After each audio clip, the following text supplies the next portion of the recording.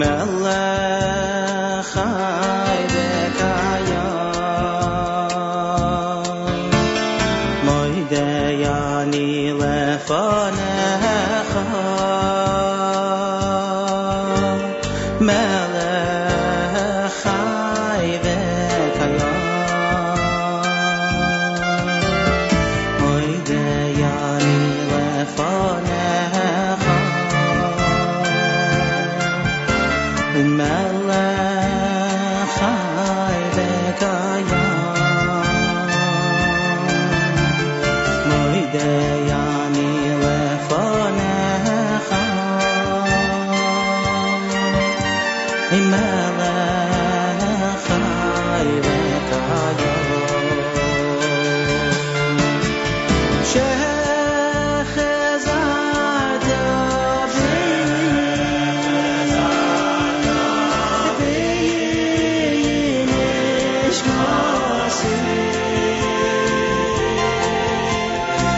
nishmasi b'chema Rabbi v'munasecha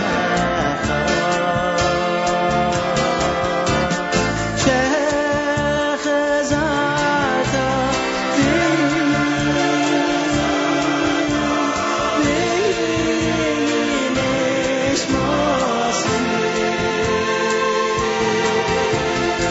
nishmasi b'chema Rabbi v'munasecha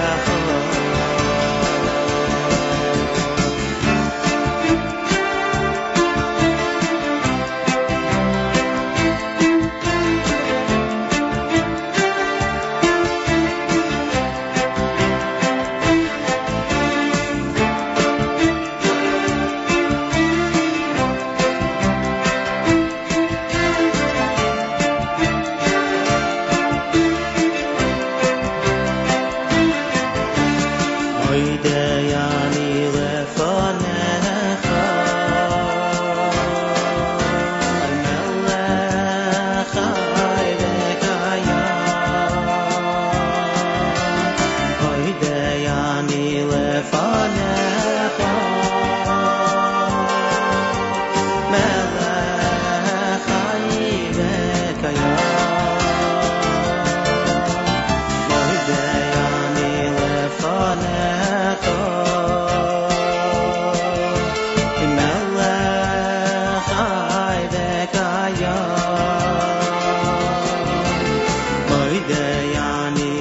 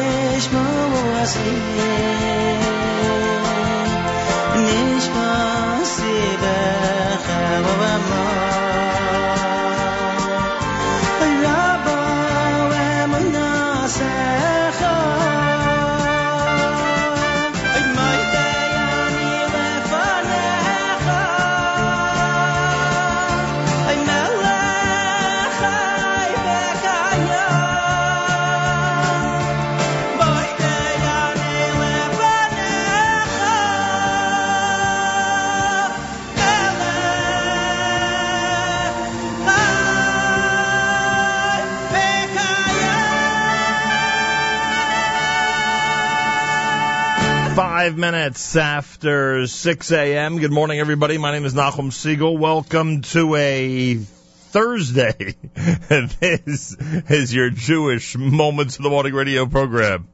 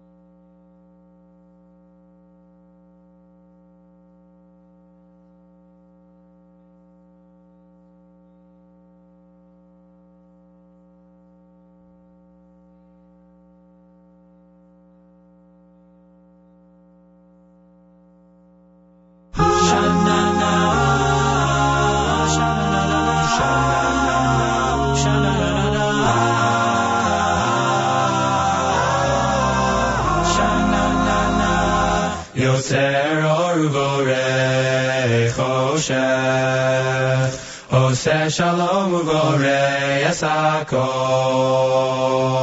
Yotzer or, Oseh shalom uvorei esakol.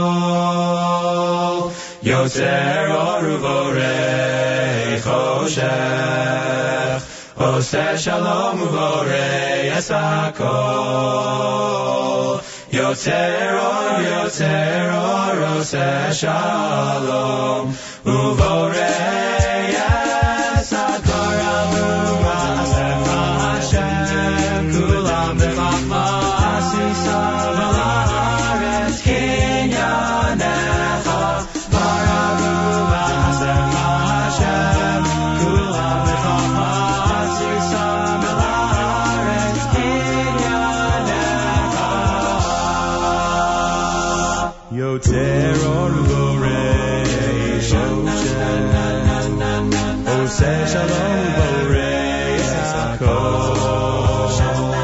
Yotzer or, Oseh shalom uvorei esakol. Yotzer or uvorei choshech, Oseh shalom uvorei esakol.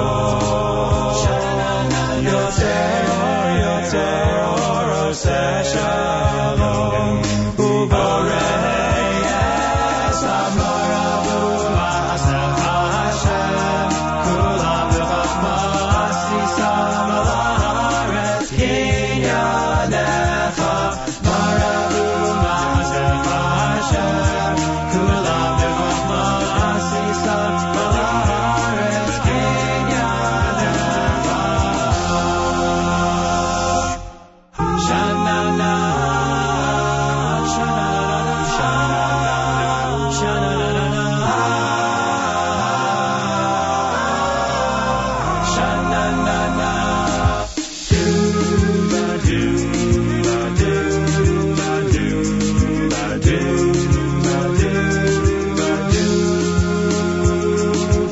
Yotzer or uvorei choshech, Oseh shalom esakol.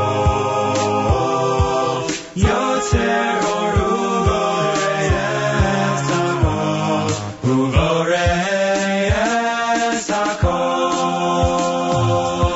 Yotzer or uvorei choshech, Oseh shalom esakol. Yotzer or uvorei esakol, uvorei esakol.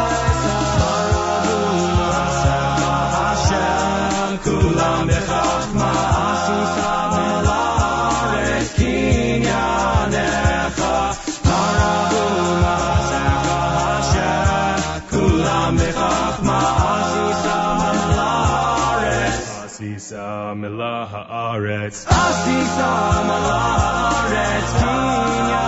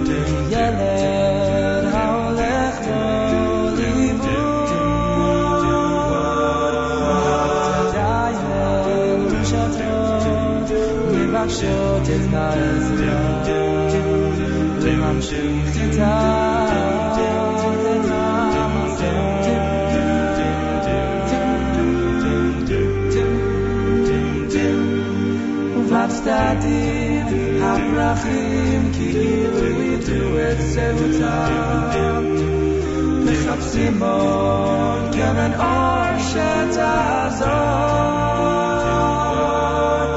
לחימה קטנה שמגיעים ממעייני החוכמה תביא להם את התקווה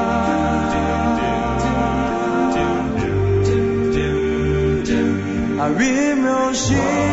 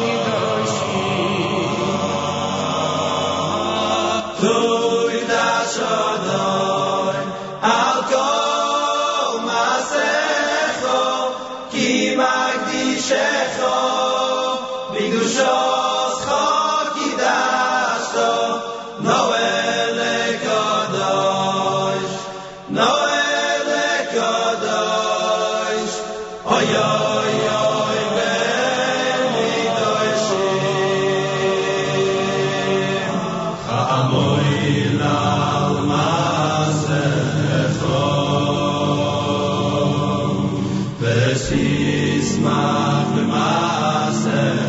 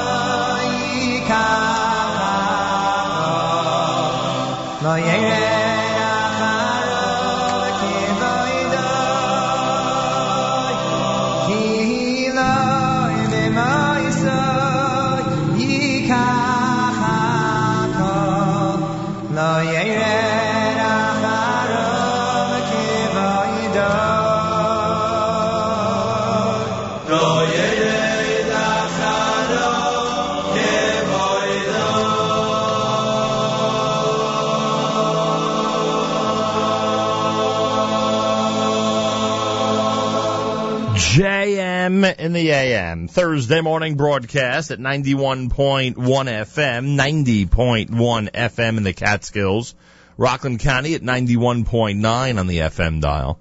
Around the world in the web, jmintheam.org. It's Thursday on this July 17th, day 19 in the month of Tammuz, the year 5774, Tufshin Ayin Daled. You heard the medley of music done by Yossi Rosenberg and Company on an album called simply the Sphera album. Yeah, now we're using it as a 3 weeks album. Back then it was known as the Sphera album. I think, in fact, a few weeks ago, it was known as the Sphera album. The Maccabees had Marabu and Arim Roshi, and you heard Regesh Modani opening things up. As we say, good morning. Big day here at JM and the AM. Those of you who follow us on social media, and I would hope that everybody has liked our Facebook update page. It's simply called Nachum Segal Network. Again, Facebook update page is simply called Nachum Segal Network. And I hope you've liked the page. If you have, then you know that today, right here at JM and the AM, Rabbi Joseph Telushkin, author of Rebbe. The book is called Rebbe, simple as that, the life of the Lubavitcher Rebbe.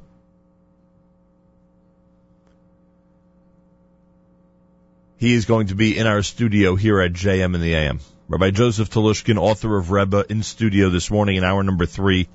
We are very, very much looking forward to it. This book has skyrocketed. It is everywhere. And we get to explore it with the author himself coming up in hour number 3 this morning right here at JM in the AM. So a big day, and we are looking forward. It's Thursday with 67 degrees, 68% humidity, winds in north at 7 miles an hour. Mostly sunny today with a high temperature of 80. Then tonight, partly cloudy, a low temperature of 63.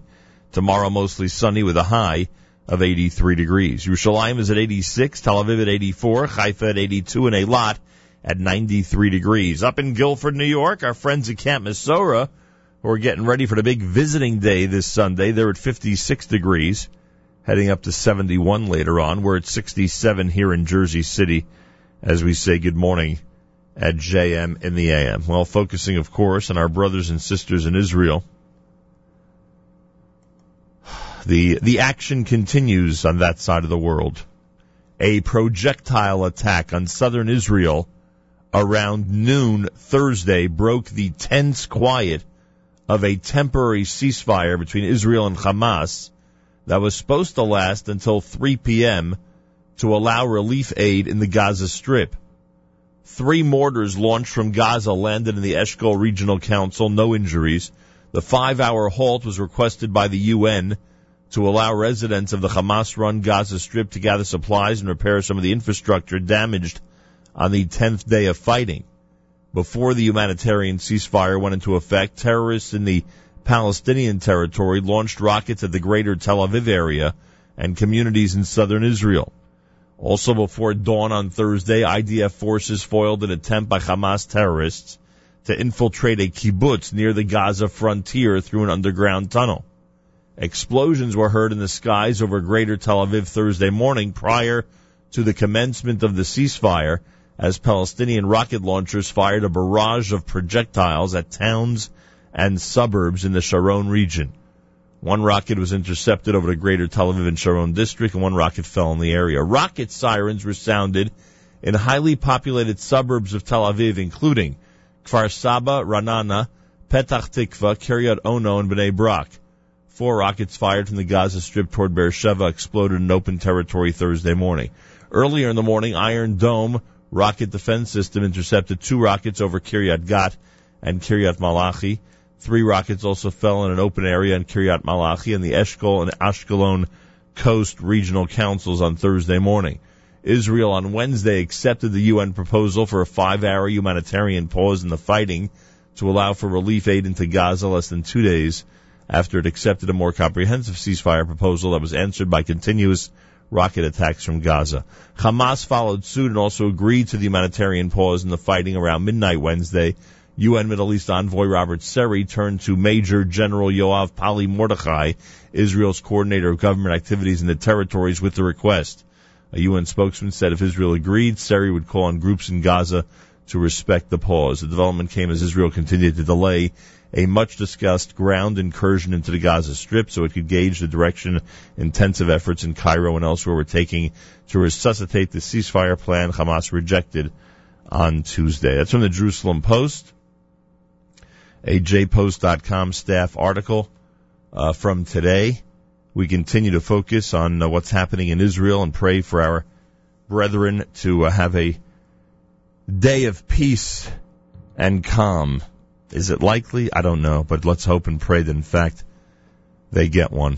Thursday morning broadcast, JM in the AM. Thanks for joining us. Yesterday I came across, and I would bet a lot of people in our audience were, at some point, saw this piece. There was there's so many amazing stories, so many incredible things that come out of these episodes. Many silver linings, so to speak, if you will. Yesterday I got this email from Yossi Baumel. A young couple who planned to marry today, Wednesday, had to cancel the wedding due to the security situation. When word of this reached the Sderot Hesder Yeshiva head, Rabbi David Fendel, and his wife, Rebbetzin Mechi, they decided to make it happen anyway. Within 24 hours, with the help of his students, Rabbi Fendel prepared the yeshiva's bomb-proof dining room for the big event, and this afternoon, Chaim Zohar from Ofakim married Ziva from Sderot. The excitement was tremendous, and for a long time the rabbi and yeshiva students danced with the groom on the dance floor. In towns adjacent to Sderot, one could hear the constant sirens and explosions, but the yeshiva students continued the dancing to the delight of the young couple who could not believe how they deserved such help. Things turned out to be very emotional. We didn't plan on this. All we wanted was a shul, a chuppah, as it should be. And they organized us such a surprise. We are speechless, said Zohar. The situation is tense, but it won't prevent us from marrying. We do not fear the rockets. They cannot scare us, and no Hamas in the world will intimidate us. Despite all the rockets, we continue our lives as best and as routinely as possible. The bride said, we didn't expect the whole thing. Today was supposed to be a brief affair, just the wedding ceremony, and then home. And we would have the party a month from now when things calm down. I want to thank everyone, including the yeshiva's donors and everyone who helped out. This is a tremendous simcha, said Rabbi Fendel. They were supposed to have the wedding in an unprotected hall in Ashkelon and would have had to cancel the wedding. We said, why? We have an awesome community here who want to rejoice with you. We have an armored dining room. Just come. This is the solidarity of the Jewish people. Without even knowing the bride and groom, we all rejoice with them and feel this is our simcha. A wedding guest, Adiel Avraham, said, this shows the great power of the Jewish people. While outside everything is gloomy and dark, we continue on, and this is what builds the people and the land. According to him, this is not the first time that the yeshiva is mobilized in a crisis. Whenever there's a problem, everyone knows that Rabbi Fendel always has the solution. Many problems land at his doorstep, and the yeshiva always finds the way to help and support. The yeshiva has been called a beacon of light because that is its influence over the entire area. The yeshiva's purpose is to give as much possible light, like a lighthouse, to help and illuminate the entire area. So that is one of the benefits, silver linings, amazing stories, really incredible tales that come out of these episodes. Kol hakavod to the yeshiva in Sderot for coming through for a bride and groom that did not expect their wedding day to be so eventful, frankly, in more ways than one. Kol hakavod. Thursday morning broadcast. It's JM in the AM, keeping a close eye on what's happening in the Holy Land. Third hour this morning are by Joseph Telushkin. He is the author of Rebbe. The book is subtitled The Life and Teachings of Menachem M. Schneerson, the most influential rabbi in modern history. This book, close to 600 pages, has taken on a life of its own. It's just amazing how many people are reading it, how many people are talking about it, how many people are buying it around the country and around the world. We'll speak to Rabbi Telushkin, who will be in our studio coming up this morning right here at JM in the AM. Also, Rabbi Yoshua Fass is scheduled. Yesterday, Mark Rosenberg questioned my use of the word hero in regard to those who are making Aliyah this coming Monday with Nefesh B'Nefesh. I don't know. I can't get away from that term. I'm still thinking they're heroes. They're still proving to everybody the future of the Jewish people is in the state of Israel, even when under fire, even when the worldwide media, I'm sure, will gasp when they are told that hundreds of people are leaving from Kennedy Airport Monday to go to Israel and to move to Israel permanently. We'll be there, please God, on Monday, on the flight, witnessing firsthand people moving to Israel during this time. Very much looking forward to it. I'll include as many reports as I can on Tuesday morning's show. We'll be leaving right after the JM and the AM program this coming Monday. And we'll get a good feel, a good taste, a good assessment of what it's like to travel with a plane load of people during these times to Israel, people who are ready, who are set, who are committed to establish their homes and put down their roots in the Holy Land. Rabbi Fass is scheduled to join us in the 7 o'clock hour this morning. We are very much anxious to speak with him and looking forward to it a great deal. More coming up, Sphera format. Yet another album that's called Sphera. 3 weeks format, a cappella style. This is JM in the AM.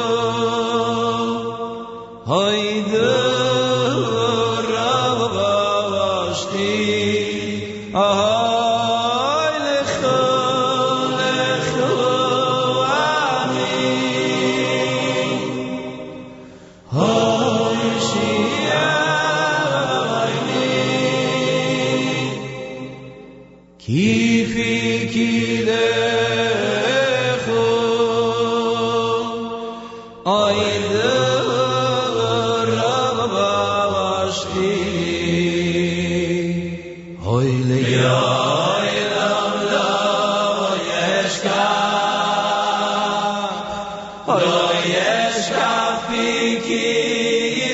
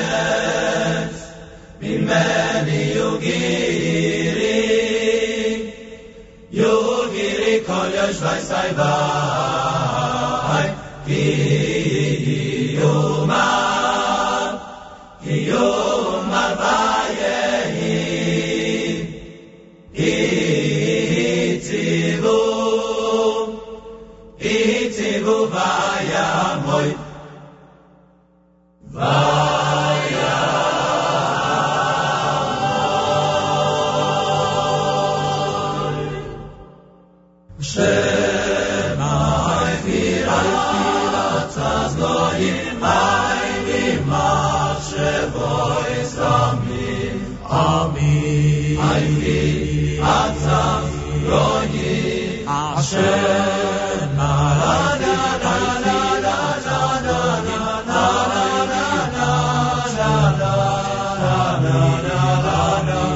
Hayfi Atzat Goyim Atzat Hashem Le'yoilom Tahamoy Machshevois Lirbo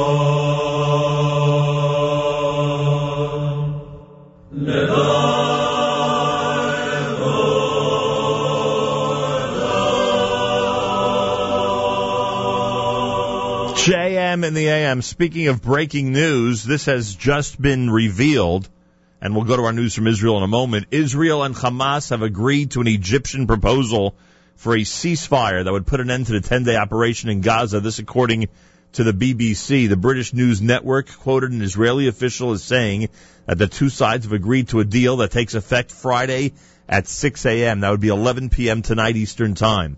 There has yet to be official confirmation from either the Israeli government or Hamas in the Gaza Strip of the BBC report. Channel 10 Thursday quoted an Israeli official as saying that the BBC report was, quote, incorrect. An Israeli delegation was in Cairo Thursday for Egyptian-mediated ceasefire talks with Hamas aimed at bringing the latest round of fighting to an end. So an Israeli official said no.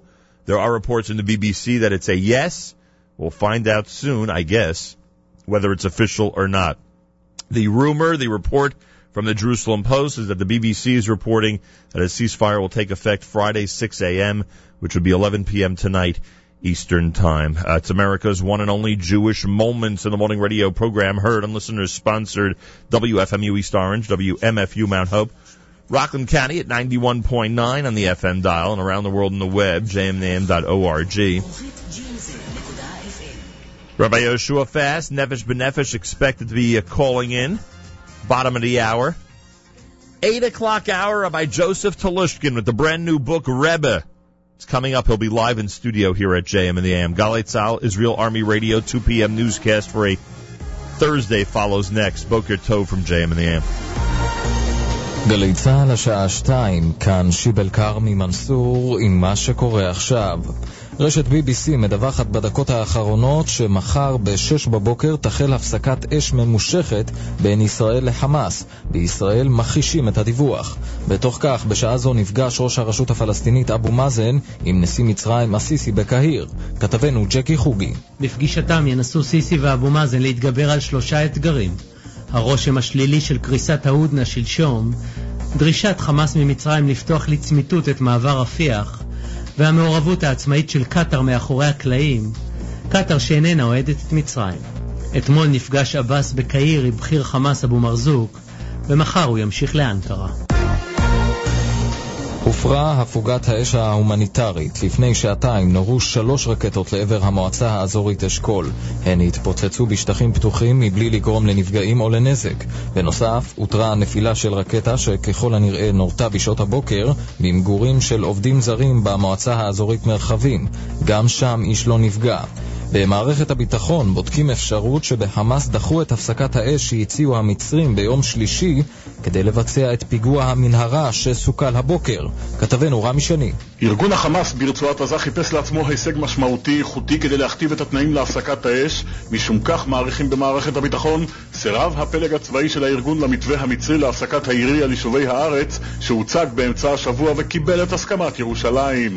הערכה היא כי ראשי הארגון רצו להמתין עד להוצאתו לפועל של פיגוע המנהרה שסוכל הבוקר כדי להתייצב בפני המתווכים עם התנאים המוכרים של שחרור מחבלים והפסקת המצור על הרצועה כשקני רובים מכוונים אל בני ערובה. פעולת צה"ל הבוקר סיכלה את הכוונה, עם זאת מעריכים בצה"ל ובמערכת הביטחון שאיום המנהרות עדיין קיים. חברת הכנסת מירי רגב קראה בתוכניתנו מצד שני להיכנס לרצועה כדי למגר את הטרור שם, גם במחירים כבדים. כי דרג נבחר חושש לקחת סוג של החלטה שנכון שתביא להרבה מאוד הרוגים. מה יקרה אם ניכנס לעזה עם הרוגים? אם אלה השאלות שהיינו שואלים את עצמנו, היינו יוצאים למלחמות אחרות, אני חושבת שזה בוודאי ייקח יותר מחודש, חודשיים, 3. נשיא המדינה שמעון פרס משיב לטענות על הרג אזרחים חפים מפשע בעזה. הוא נשמע בסיור בדרום. חיל האוויר בחר בעצמו לעשות כל מאמץ שלא לפגוע באף אזרח. ויש הרבה מקרים שהטייסים זיהו ילדים ועצרו את ההפצצה כדי לא לפגוע בהם. בשום מקרה אין אדישות לגבי חיי אדם, ובוודאי שיש זהירות כפולה ומכופלת לגבי ילדים. כתב אישום הוגש בצהריים נגד 3 תושבי אזור ירושלים בגין רצח הנער הערבי מוחמד אבו ח'דיר משועפאט. כתבנו רום ליאור. על פי כתב האישום שהוגש נגד אדם בן 29 ושני קטינים בני 16, השלושה יצאו למסע ציד אדם שנמשך שעות כלשונם, ובמהלכו חטפו ורצחו השלושה את אבו ח'דיר, תוך קריאות בשמם של 3 החטופים הישראלים שנרצחו זמן קצר לפני כן. 2 מהנאשמים מואשמים גם בניסיון חטיפה ותקיפה גורמת חבלה של ממש, בגין ניסיון חטיפתו של ילד בן 7.5 בערב שלפני רצח אבו ח'דיר. התחזית מחר ללא שינוי. אלה החדשות שעורך הדר שיפר.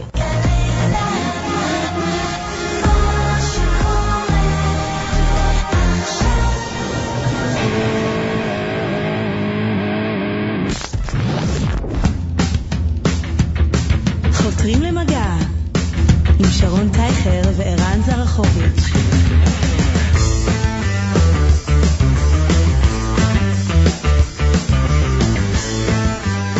JM the AM. Well, you heard Galei Tzahal news in Hebrew. Mayor Weingarten will now try to, and not try, I'm sure he'll be successful in explaining to us in English some of the things that we learned at the top of the hour. Mayor Weingarten, welcome back to JM and the AM. Thank you very much, Nachum. Boker Tov. So first, the BBC report. Tell us. Yeah, BBC is reporting that there is an agreement for a ceasefire, not just like the one that's now, which is a few hours, but a longer-term ceasefire between Israel and Hamas to begin tomorrow morning, Friday morning at 6 a.m. So far, Israel has denied the report. So, quite frankly, it is very confusing because the BBC is a very well-respected news service around the world, and they didn't just make it up. So yeah, you can't imagine, well, maybe you can these days, that a news service like them would go ahead and report something like that without being sure of it. Right. Now, one of the theories that I just heard while I was listening to Galei Tzahal, I had my eye on the Israeli television, was that the Hamas, everyone seems to agree that the Hamas wants to have a ceasefire because they're getting samatered, as we say. Yeah. Is that an official military term? But I think that's an Israeli military term. I don't think Hamas uses that. Yeah. But they're getting hit really bad, and everything they're trying isn't working. The rockets aren't working because they're getting shot down. They tried twice to infiltrate through the Mediterranean, and that both were shot down. And this morning there was a huge attempt. 13 terrorists actually made it in to Israel through this underground tunnel that they dug, and that also didn't succeed because Baruch Hashem, Tzahal was right there and took care of them. And that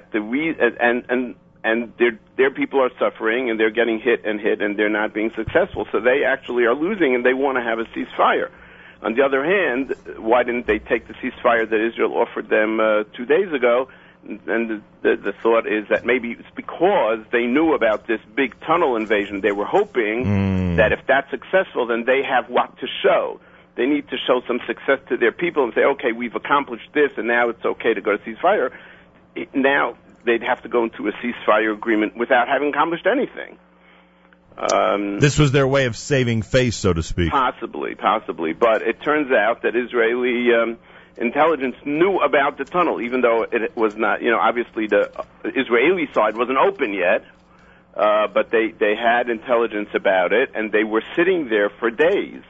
They had soldiers around that area where the tunnel ended, sleeping there and actually camping out there for days and days, waiting for these guys to come up. If this ceasefire for tomorrow morning is real, then there'll be a lot of frustrated people that the ground forces didn't go in. Yeah, more than that, there'll be a lot of frustrated people that'll say, well, what did we accomplish? We're right back where we started from. Unless as part of this agreement they are going to demilitarize Gaza, which I believe is absolutely not possible. in this agreement. I would say it's not possible. I'm sure it's possible, but it would take a much longer agreement. So Israelis will be very frustrated, especially the people in the South. People in the South keep saying, look, we'll sit in these, we'll run to the shelters 20 times a day for as long as you need us to. We're strong and we're determined and we're going to do it. But finish the job. We don't want to have to go through this again. This is now the third time. And this will simply buy a certain amount of time. We don't know how much, but we'll just buy. The last one bought a year and a half. Right. The one before bought 3 years. So you see that the time, and don't forget the first one, there was a ground incursion. The second one, there wasn't. Right. So that's the way they feel. On the other hand, the government is very, very scared of going in because it could be massive loss of life, but definitely loss of life of the soldiers. But Meir Weingarten with us as we discuss what's happening in Israel. Top of the hour news report from the BBC that there could be a ceasefire in effect 6 o'clock Israel time tomorrow morning. We know, I shouldn't say we know.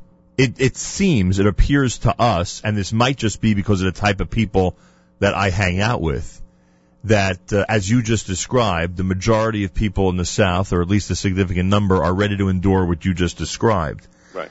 Has the Israeli media turned yet against the government's decisions to continue striking Gaza? You keep a close eye on what's happening on Israeli television, on radio, in the newspapers. Is it any different today than 2 weeks ago? Oh, just the opposite. This is exactly Netanyahu's problem. He's being totally supported by the media. That's why he's losing his base. Wow. I mean, that's why we see people like Danny Danon right. challenging him. That's exactly right. Danny Danon, Avigdor Lieberman. Even worse than he fired Danny Danon because Danny Danon, he can fire him and nothing will happen. Right. But Avigdor Lieberman had a press conference. Forget about making statements. He had a press conference in which he said the same thing that Danon was saying. He can't fire Avigdor Lieberman because then there'll be elections in a few months. But he's being praised by the left, and he's being excoriated by the right. So it's very hard to tell. Look, thankfully I am not in this position. Yeah, understood. And I will not run, even if I'm in. Are you surprised when you watch Israeli television now? Like, is it unusual? No, because it's not. Look, it's not like they're going rah rah. Let's go. We're great.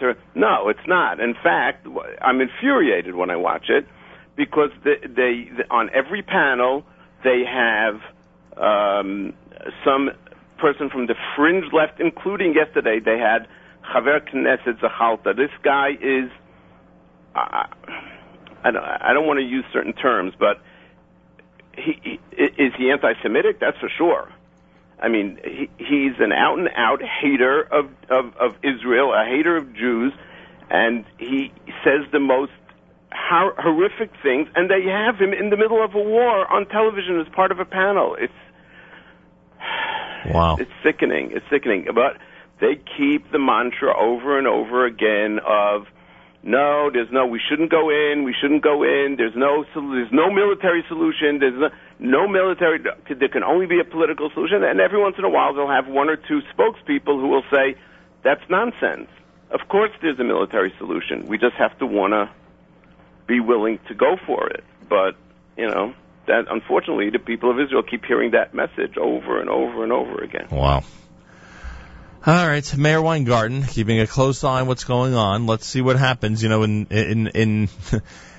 know what to pray for anymore. On one side, you want to pray that there's permanent peace because of the strength of the Israeli Army and Air Force, and on the other side, you pray that there's a ceasefire because, let's face it, we have a lot of friends and relatives in Israel. So yeah, we pray that, like we say in the Tefillah L'Shalom HaMedina, that HaKadosh Baruch Hu should give the seichel, give the proper decision-making tools to the leadership, that they make the right decisions and do the right things. And ultimately, as we sit here, I think it's important that we support those decisions, whatever they may be. No question. Meir, thank you.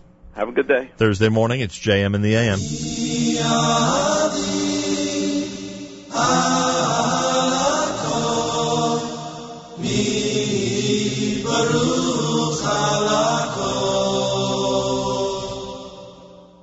Me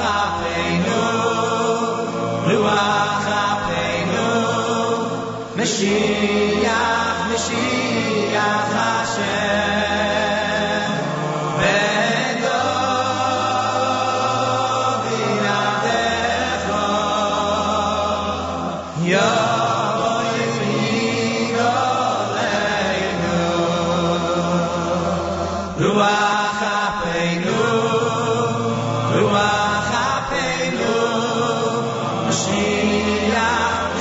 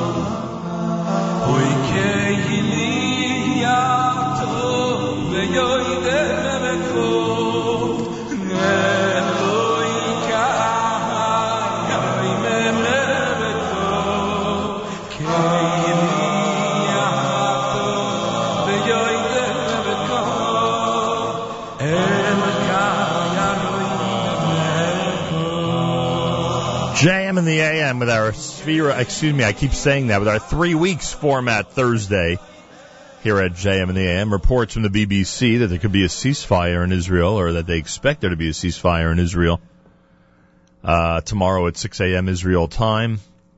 Some are denying it on the Israeli side. Pay careful attention to that news story. Rabbi Yoshua Fass, the founder of Nefesh B'Nefesh, is expected to join us in the next few minutes. We are looking forward to Monday. We'll be on the flight with Nefesh B'Nefesh as hundreds of Olim head from North America to the Holy Land. Not one has canceled, not one has postponed. It is simply remarkable. And we are looking forward to being with them on that flight. Oh, I'll feel awful when I land there and I'm the only one who's not a Jewish hero, but I'll feel great just seeing the whole scene and being part of it. It's going to be amazing. And by the way, Nefesh B'Nefesh will, of course, have it online. You'll be able to view it as it's happening, the big gathering in Israel as the plane lands and as the people come off and start celebrating and are met by family and friends. We'll give you the details on that coming up right here at JM in the AM. Rabbi Joseph Telushkin is going to be in our studio at 8 o'clock, and I am very excited, to say the least. He is author of the brand new book, Rebbe, The Life and Teachings of Menachem M. Schneerson, the most influential rabbi in modern history. This book is flying off the shelves, and for good reason. It's an amazing read. And Rabbi Joseph Telushkin is going to be visiting us in studio here this morning at JM in the AM. I am looking forward to it. He is expected to spend the entire 8 o'clock hour with us. 7:30 in the morning, Rabbi David Goldwasser's words. Zecher Nishmas Harav Zev ben Yosef Halevi. Here is Rabbi David Goldwasser with Morning Chizuk. Good morning. The Gemara in the Dorim poses the question, Alma Avda Haaretz, why was the Beis Hamikdash destroyed? Why were we exiled from our land? We learn that this was asked of the Chachomim and the Nevi'im. They were unable to answer the question until Hashem himself, Kavyachol, explained it. The reason given for the destruction of the Beis Hamikdash was that Bnei Yisrael no longer recited the Berachas HaTorah first, prior to learning.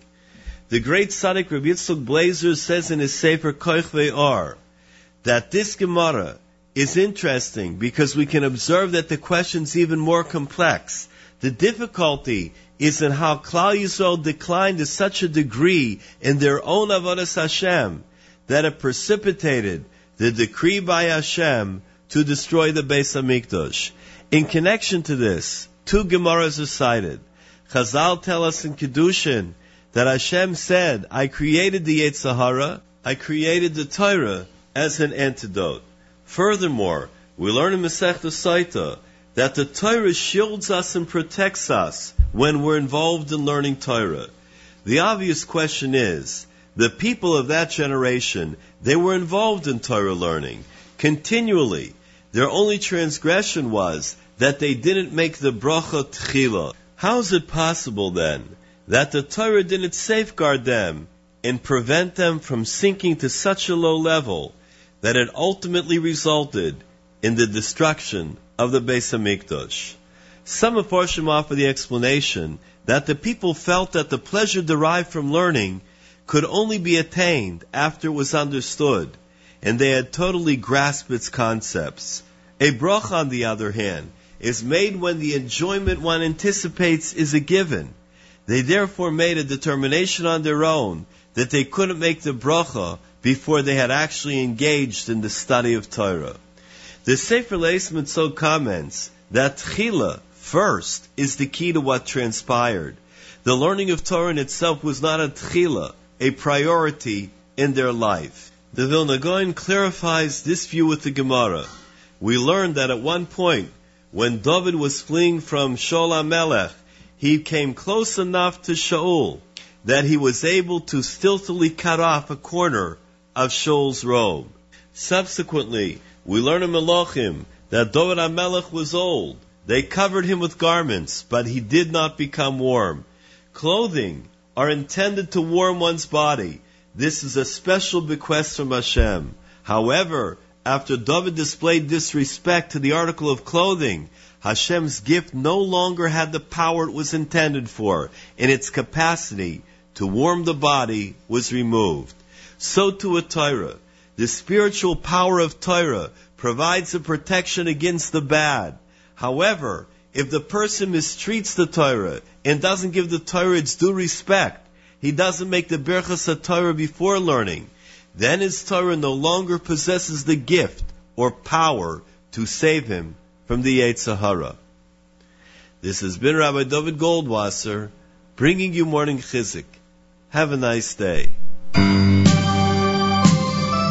I know I have to be careful if I'm going to keep my commitment about the 3 weeks format that I really can't put this theme song on, so maybe we'll just leave it in the background for a couple of seconds. Making Aliyah Today. You know the song if you're familiar with JM and the AM, and of course, it's the way we introduce our amazing friend, Rabbi Yoshua, Rabbi Josh Fass, who is the co-founder of Nefesh B'Nefesh, and this coming Monday, I am looking forward to be part of this incredible journey. I'm the only one that will not be in the category of Jewish hero, but I get to travel with hundreds of Jewish heroes as the first major charter Aliyah flight of the season of this summer leaves from Kennedy Airport and heads from North America to Israel as Olim Chadashim, brand new residents of the state of Israel, are ready to put down their roots in the Holy Land. No cancellations, no postponements. Everybody's ready, even at this time, to go ahead and recognize the fact and do something about the fact that the future of the Jewish people is in the state of Israel. Rabbi Josh Fass, welcome back to JM and the AM. Thank you so much for having me. It is obvious from our very short conversation off the air moments ago that as excited as you are about every flight, whether it be a group flight, charter flight, etc., there's something extra special about this one. Why is it that you sound a little more giddy about this coming Monday? Giddy, that's a good word. There's an extra level of excitement, both here in Israel about this flight and I think within the Olim who are planning to come to the airport on Monday. The fact that over the last week and a half we've had a real conflict here in Israel, and where the anticipation of the Israeli audience is an assumption that people are going to defer their Aliyah or cancel it. And then when they hear that not a single individual has canceled or deferred their Aliyah, and that every single seat is full, and everyone who has been planning for the last few weeks and last few months are still on that plane on Monday, and has given such a booster shot of optimism, of encouragement, of chizuk to people here in Israel, and people just can't get over it. So that receptivity that we're going to, and that energy, and that just pride of what the Olim are doing, that's going to be felt as we're feeling it now, but I'm sure it will increase over the next few days. And also the Olim, their personal decision has taken on another added level of strengthening their brothers and sisters in Israel, also sending a very clear message to the world that this is our homeland, and nothing will deter us. This is where we belong, and we're going to continue to fulfill the fate of our Jewish people. And that added level of meaning to their personal decision of Aliyah has taken on a tremendous significance as well. Well said. And what's interesting is that just logistically, because of what's going on, you'd think that, I don't know, especially among the singles out there, maybe, those with a more flexible schedule, that for whatever reason, again, something could happen within their own family or, people who are traveling back and forth who they're depending on to be in Israel. Whatever the case may be, you'd think that at least one would have a reason to postpone at this time, even for even until your August flight. But it's amazing how that flight will be full on Monday and that nobody has altered their plans. By the way, I do want to mention that the number one, we said this yesterday, I plan on being on that plane, and boy, am I looking forward to it. It's going to be another amazing experience with Nefesh B'Nefesh, watching this Super Bowl of Aliyah take place right before my eyes. But I do want to remind everybody that on the 21st of July, there will be a live webcast. You will be able to see everything that goes on from when the plane lands and as the celebration begins at Ben Gurion Airport. It is an amazing sight. There are people who are up all night watching it. All you got to do is go to nbn.org.il/live, nbn.org.il/live, and you'll be able to access the incredible webcast. I'm sure even you are amazed after all these years. The first time is one thing, Rabbi Fass, but after all these years, you have so many devoted and new viewers who continue to watch every single time. It's extremely emotionally charged event, and this is flight number 51 for me. Wow. Charter flight 51. We're not even counting the close to 200 group flights. Right. But this is charter flight 51, and it's as Oh, that's right. We were on 50. You can hear it. That's right. As giddy as I usually talk about the ones years ago about the upcoming flight. That's right. We were on 50, if you recall. We were on 50. We were on 50, so now we get to start the next half a century of flights. Tell me about, I asked this to Mark Rosenberg yesterday.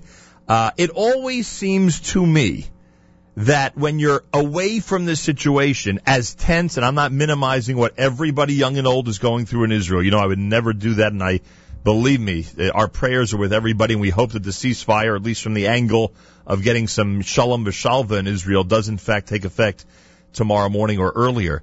But it always seems to me that when you're not in this situation, there's more worry, more tension, because you're betocha inyan, because you're actually going through this whole situation. Is it in any way, I don't know, a little different than for us who are watching from thousands of miles away?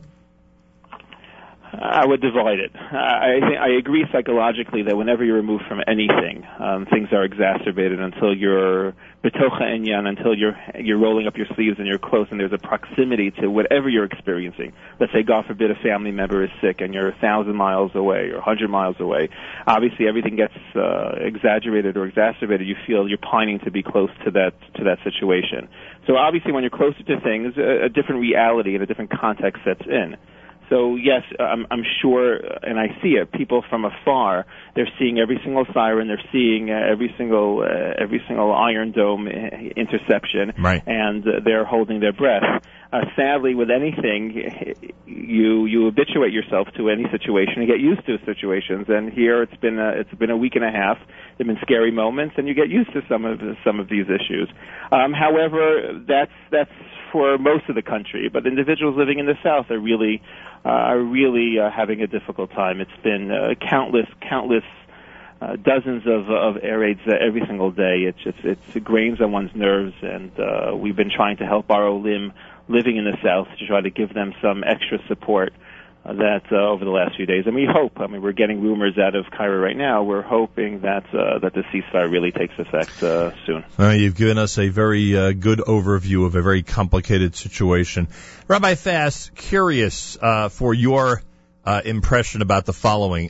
This is not to condemn anybody from any previous generation. Believe me, circumstances are never the same. You don't want to judge anybody till you're in their shoes, etc., etc. But it seems, just like we've pointed out, how it's amazing how the yeshiva kids from this area are heading to the Israeli army at a much higher rate than when we were in school with them, right? You still agree with that? It's a totally different situation. And we do know that back, 20 years ago, in that era, there were people who it seemed, were ready for whatever reason they decided to leave Israel at a time like this. And it seems like, I don't know, there are less people, that this is the way it seems, there are less people who are desperately trying to leave Israel. It seems that the corridor of activity between North America and Israel, which was empty during certain eras, is still active, maybe not as active as we wish, but is still active.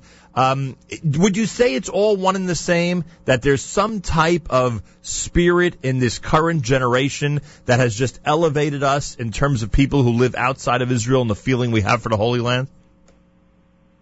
I think there's much more of a palpable connectivity. I think the world is much smaller. I think we've experienced Israel experiences much more than previous generations. We've tasted what it means to experience Israel on a micro level, and I think people can almost envision that experience on a macro level. I think just logistically we've created more opportunities of connectivity in our generation, and I think just we've experienced this generation a lot of different events that have solidified a certain emotional connectivity. So I agree with you. I think there is a trend. I hope over the next few years it starts to translate in real exponential growth of Aliyah numbers for North America, which we should expect.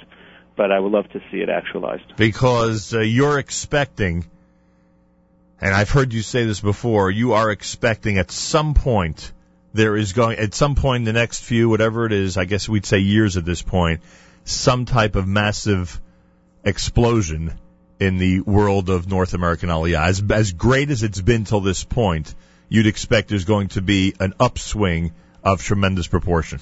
I see. You look at data from 1948, and you see the statistics of how many people are coming and how many people are thriving, and the retention rates, and you get to a certain tipping point with any statistical phenomenon. Right. And when you get to that tipping point, then we'll see a real jump. Hopefully, a jump within the exponential statistics of Aliyah. Your July flight is more family than singles and those heading to the Army compared to August?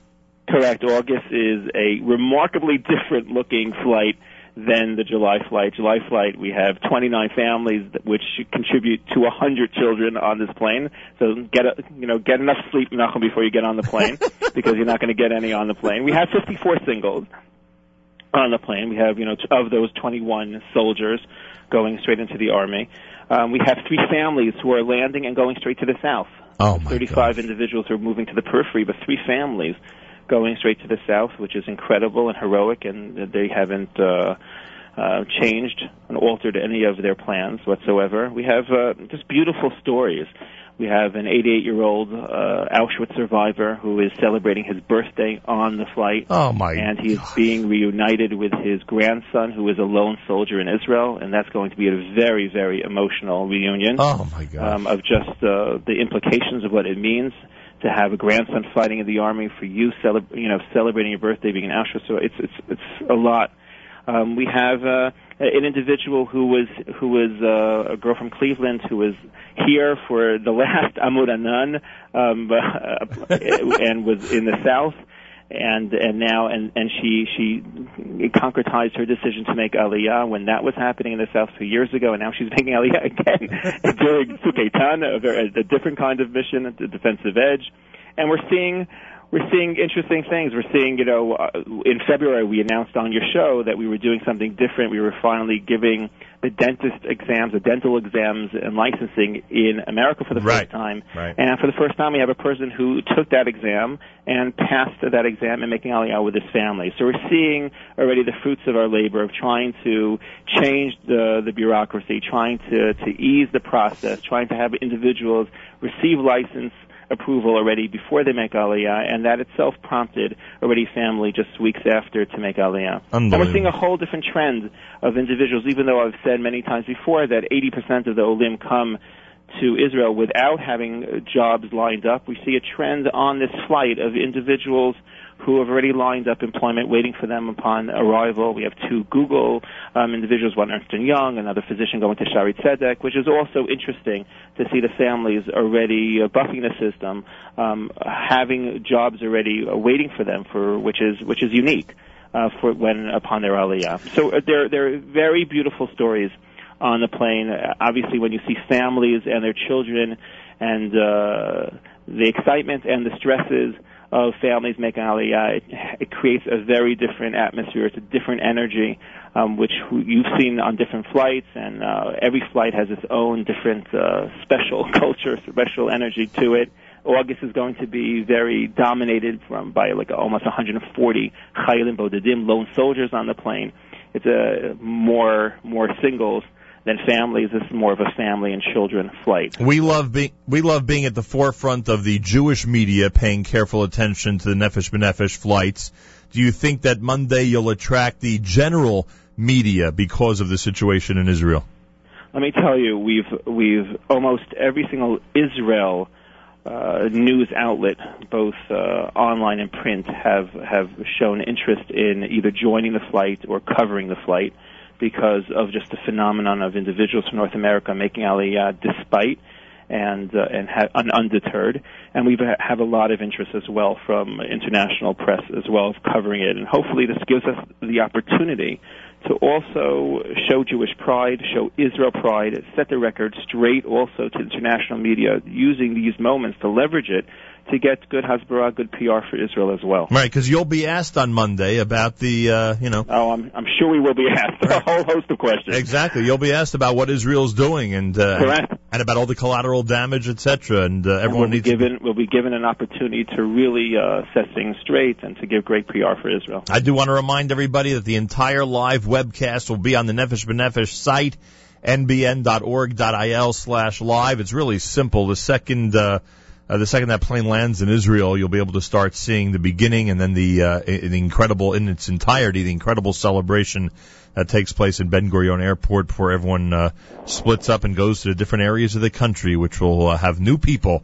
arriving and establishing roots in the Holy Land. Information about all of this, because I would bet that there are some people out there right now who are inspired by this conversation to start the Aliyah process. You can go to nbn.org.il, nbn.org.il, 866-4-ALIYAH. That's the number 4 and then Aliyah, 866-4-ALIYAH. Monday morning I am here, which means I'll give everyone the up-to-the-minute, last-minute details regarding the flight. Tuesday I'll be in Israel. You'll hear from me after the Nefesh B'Nefesh flight, as I look forward to traveling with the hundreds of Jewish heroes.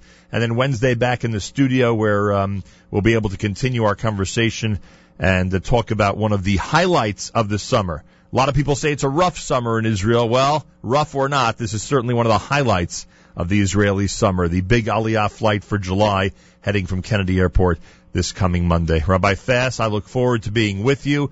It is going to be something extra special. Kol hakavod to you and your staff. You again have made it happen, and to you it feels like it's a completely new experience, which is the greatest thing of all. Absolutely. Thank you so much. We look forward to seeing you next week. I'm looking forward to see you on Monday. Bezrat Hashem, Rabbi Yoshua Fass is co-founder of Nefesh B'Nefesh. We will be on the 51st charter flight this coming Monday. And yes, I am very anxious to meet the grandfather and grandchildren that Rabbi Fass just spoke about, the grandfather being an Auschwitz survivor, and I'm anxious to meet all the other people that represent so many incredible stories of modern Jewish history and this incredible move to Israel during the 21st century. It's all coming up.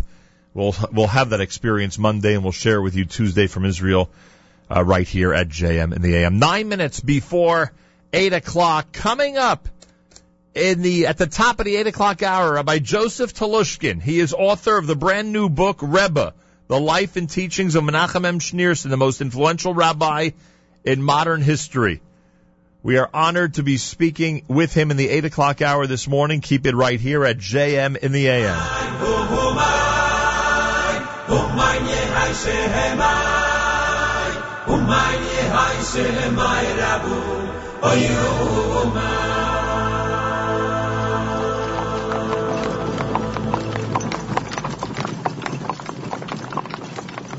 Die steht auf Furt auf Rede, sie ist schon versammelt an jede, man freut sich, man greift sich, wie es passt, aufzunehmen, als Kusche begraß. Ich bin es mit euch Teile, kinderlich wie die Feine, zusammen alle, bis alle, von groß bis klein. Man wart auf Meile. Dort seht mir schon den goldenen Kräun, in den Wachen mit Soldaten, Arim genimmer. Die königischen endlich gekimmer. Jeder zusammen mit Freit, Gefi Hamelech mishreit. Wir singen dort, wir klingen dort mit die Kleckle. Wenn plötzlich hat passiert Schreckle. A Steindele, a kleine, geworfen hat mit offenen Meile in Kasselweg. Alles zerstört, die Matze ist dort gefährlich. Was fehlt in Giechen, auf sie sichern, alle Gassen miese, die Militär mit Gewehr, sichern ein in der Heer, und endlich treffen wir ein Jünger, ein Süße, auf dem Tanzar, le Miese, me wachten, in Twisse, die Soldaten, me gappen, me panikten, mit den Klappen, ich bin mit Sachen.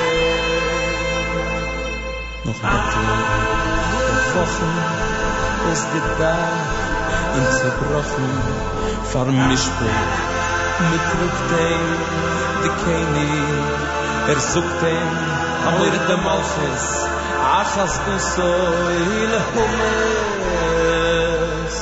Wenn mit Amor geht einer Azuk, ich hab gehört, jene Tug, das Jüngele gestammen, leben mir. Und mit jedem zusammen heuer, wir schlägen mit dem ganzen Feuer, Yechi, Hamelech, Yechi, Hamelech, Yechi. Oy König, Teire, Samen, Wattel, die Geseinen, die Seister, mit Recht, ist vor dir angetragen Knecht. Sind nicht gewöhnt, kein Gewaltes, nur an narischen Maße, alles von dem und dem. Bis dahin, schön als so viel Jesirem gekost, in hat frei gelassen.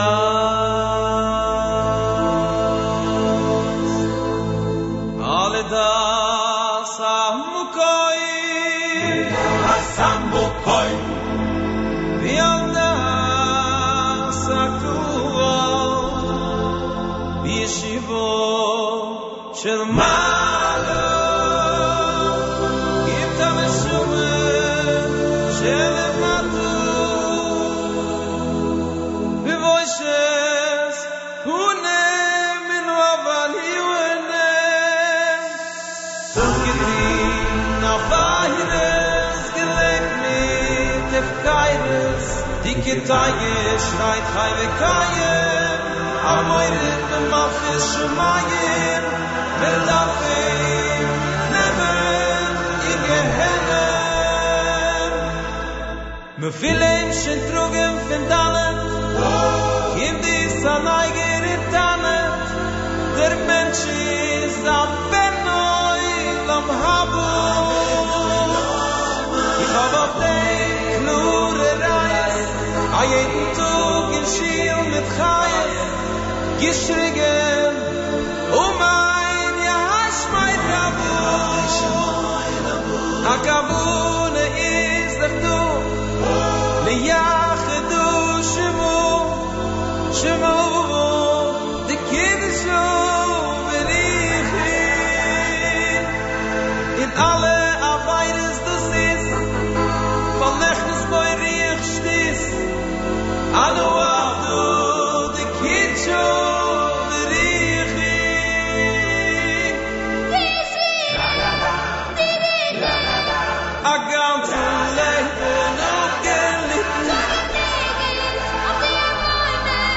in Gan Eden kimt sich ein Mastin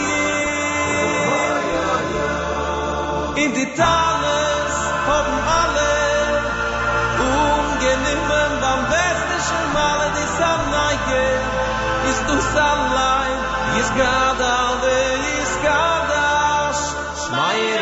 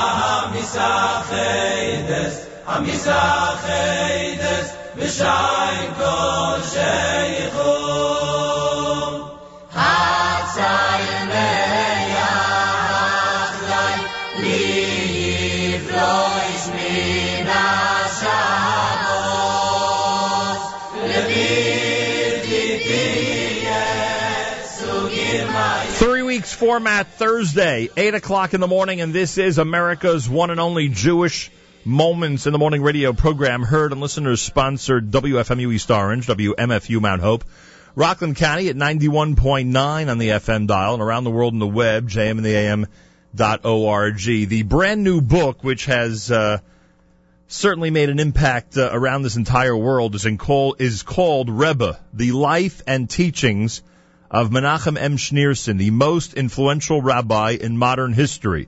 The author is Joseph Telushkin, who I've been anxious to meet for the last, I would say, 30 years or so, and I am honored that he is visiting us this morning here at JM at the AM. Thank you so much for being here. Good morning to you. Good morning, Nachum. I'm very, very pleased to be here.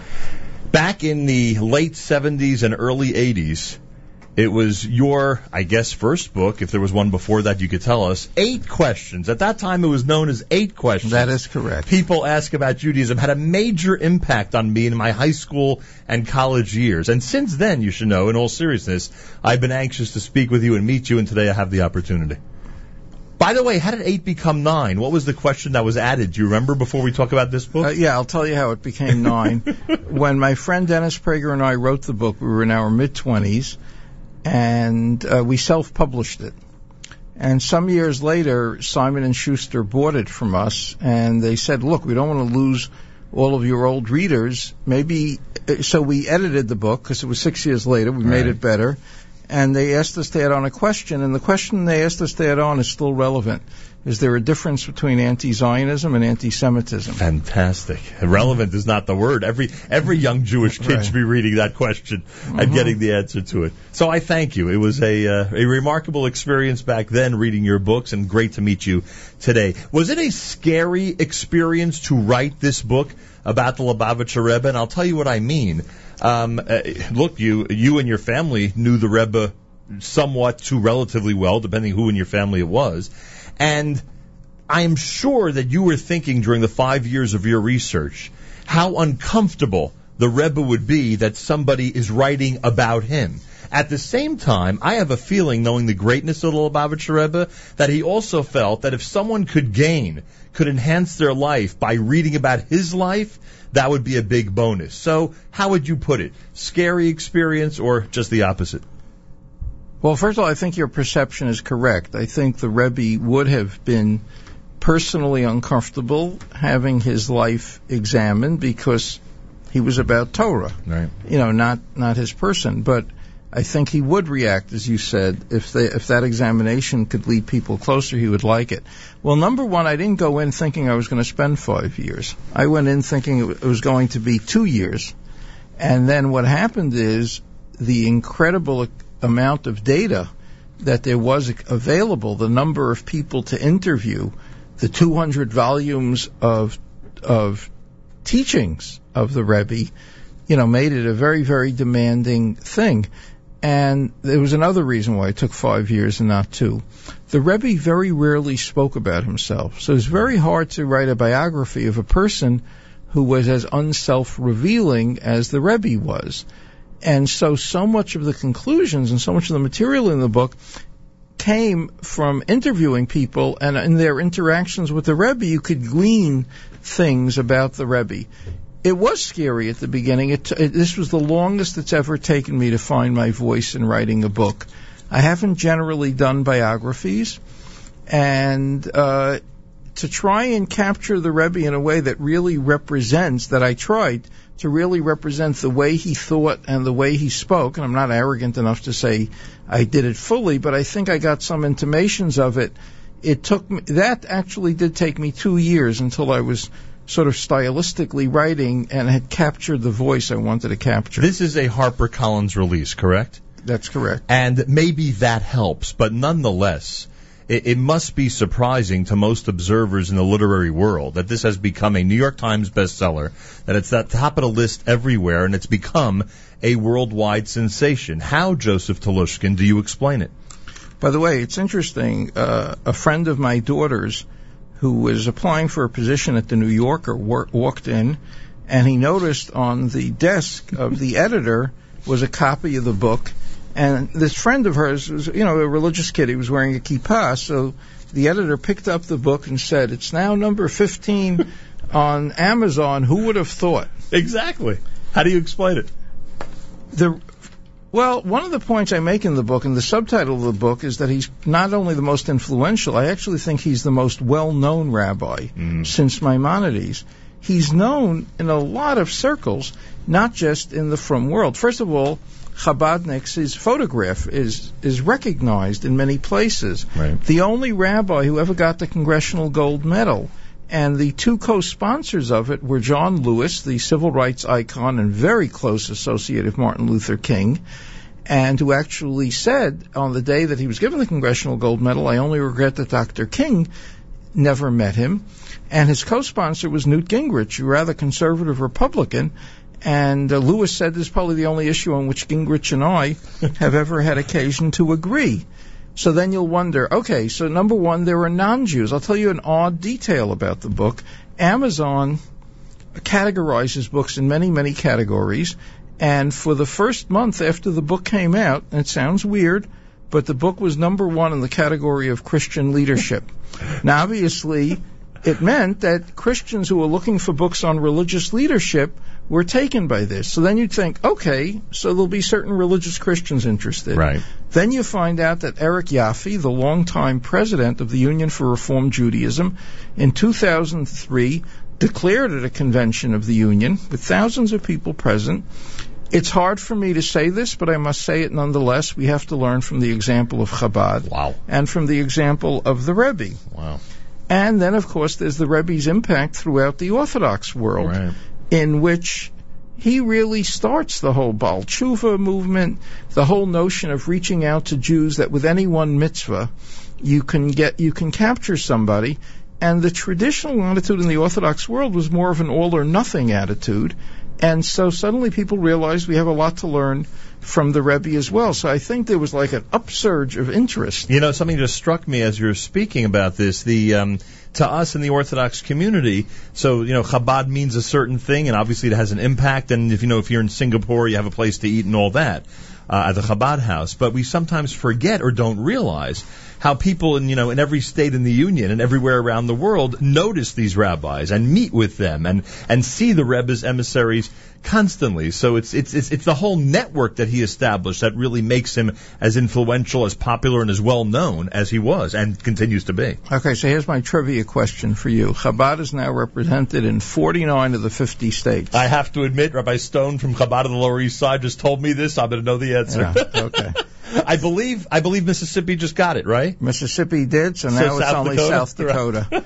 And in about 80 countries. So my friend Dennis Prager was at the Chabad house having a Shabbat meal with 15 other Jews in Phnom Penh, Cambodia. And this is another aspect of the Rebbe that gets to the heart of this.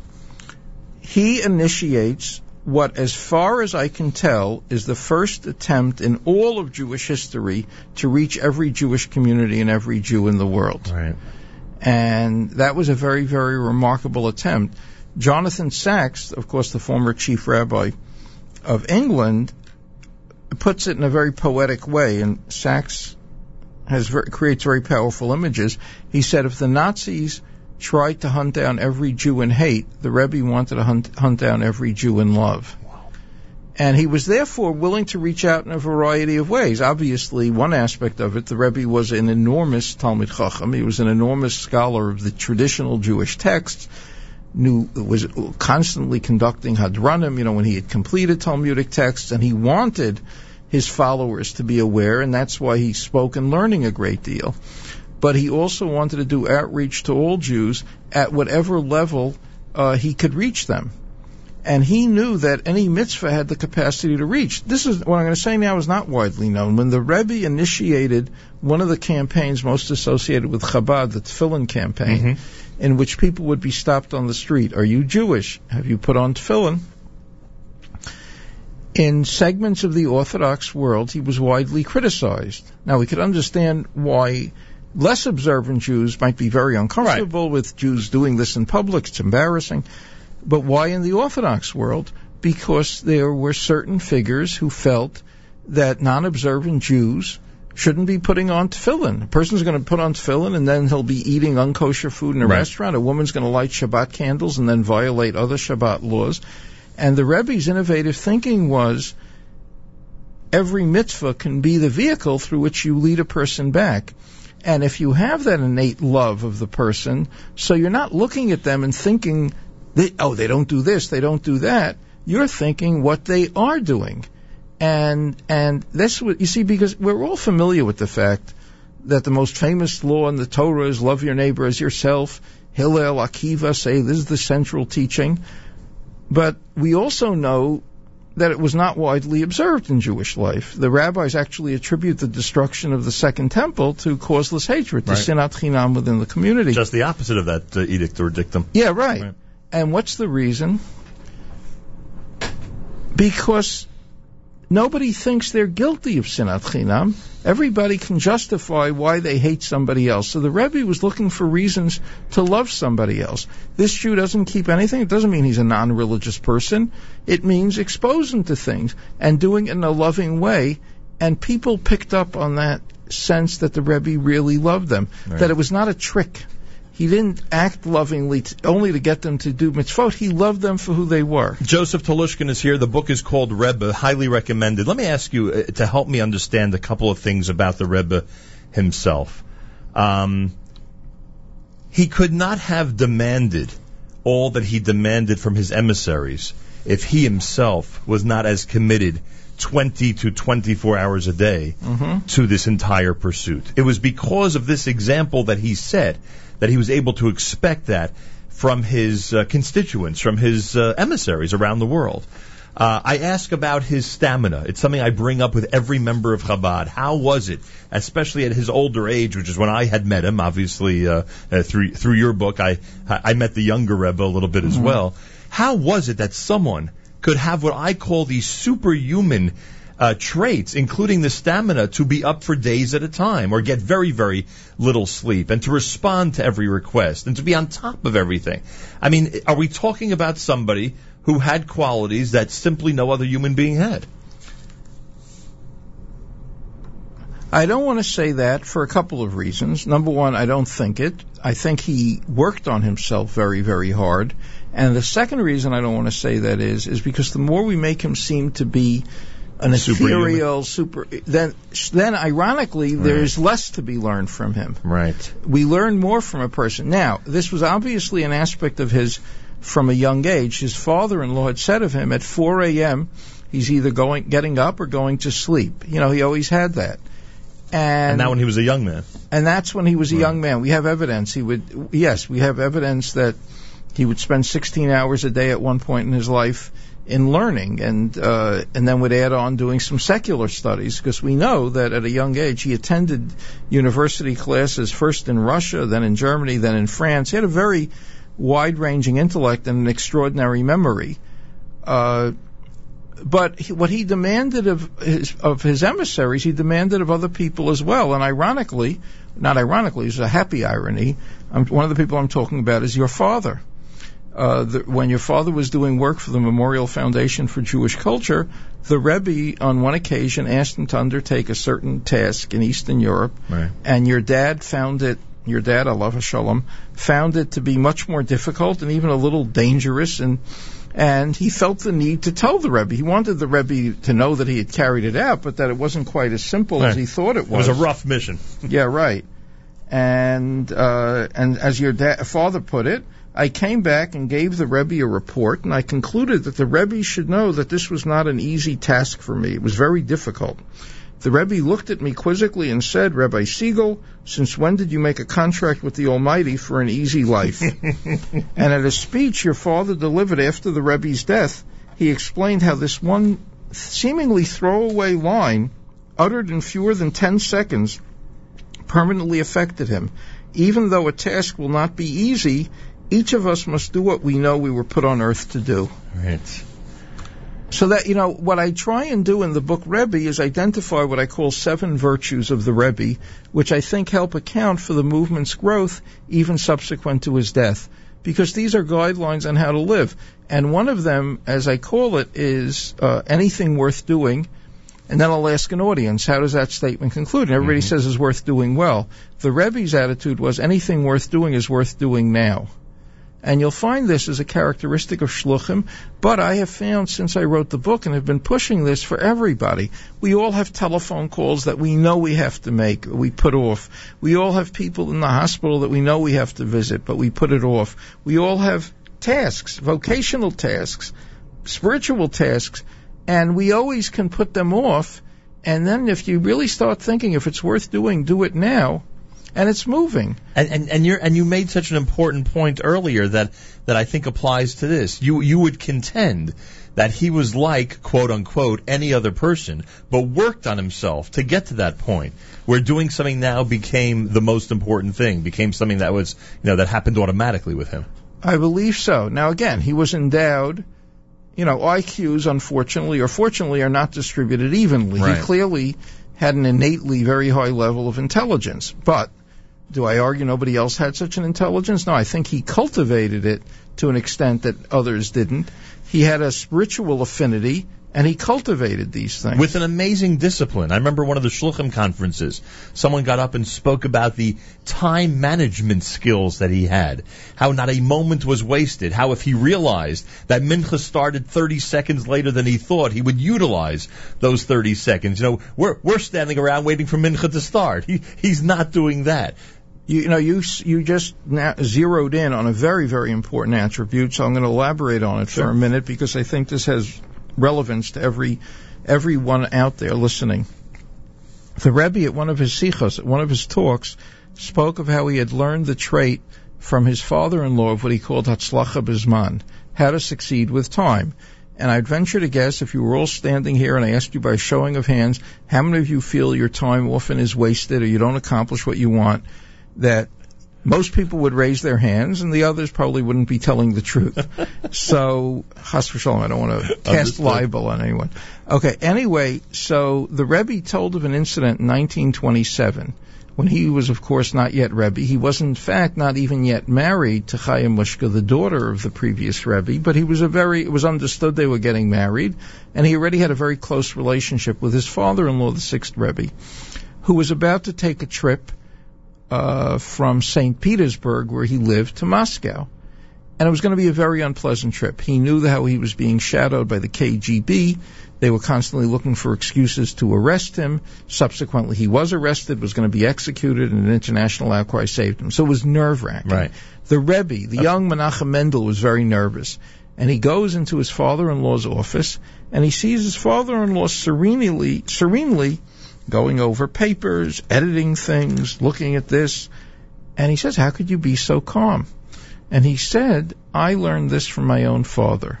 No matter what we do, there is a limited amount of time in the day. There is no way we can add a second to the day. So all we have is that the time is in front of us.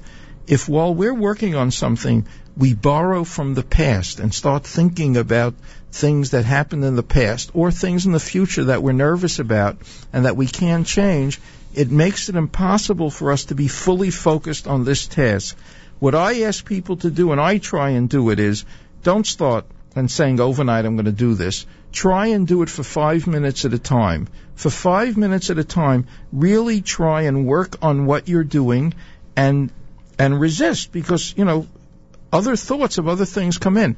This became so much a part of Menachem Mendel Schneerson that people who had the briefest encounters with him repeatedly emphasized that they felt that during that time they were what most mattered to him. Correct. Mm-hmm. I read that a lot in your book about people who were given very short pieces of advice by him.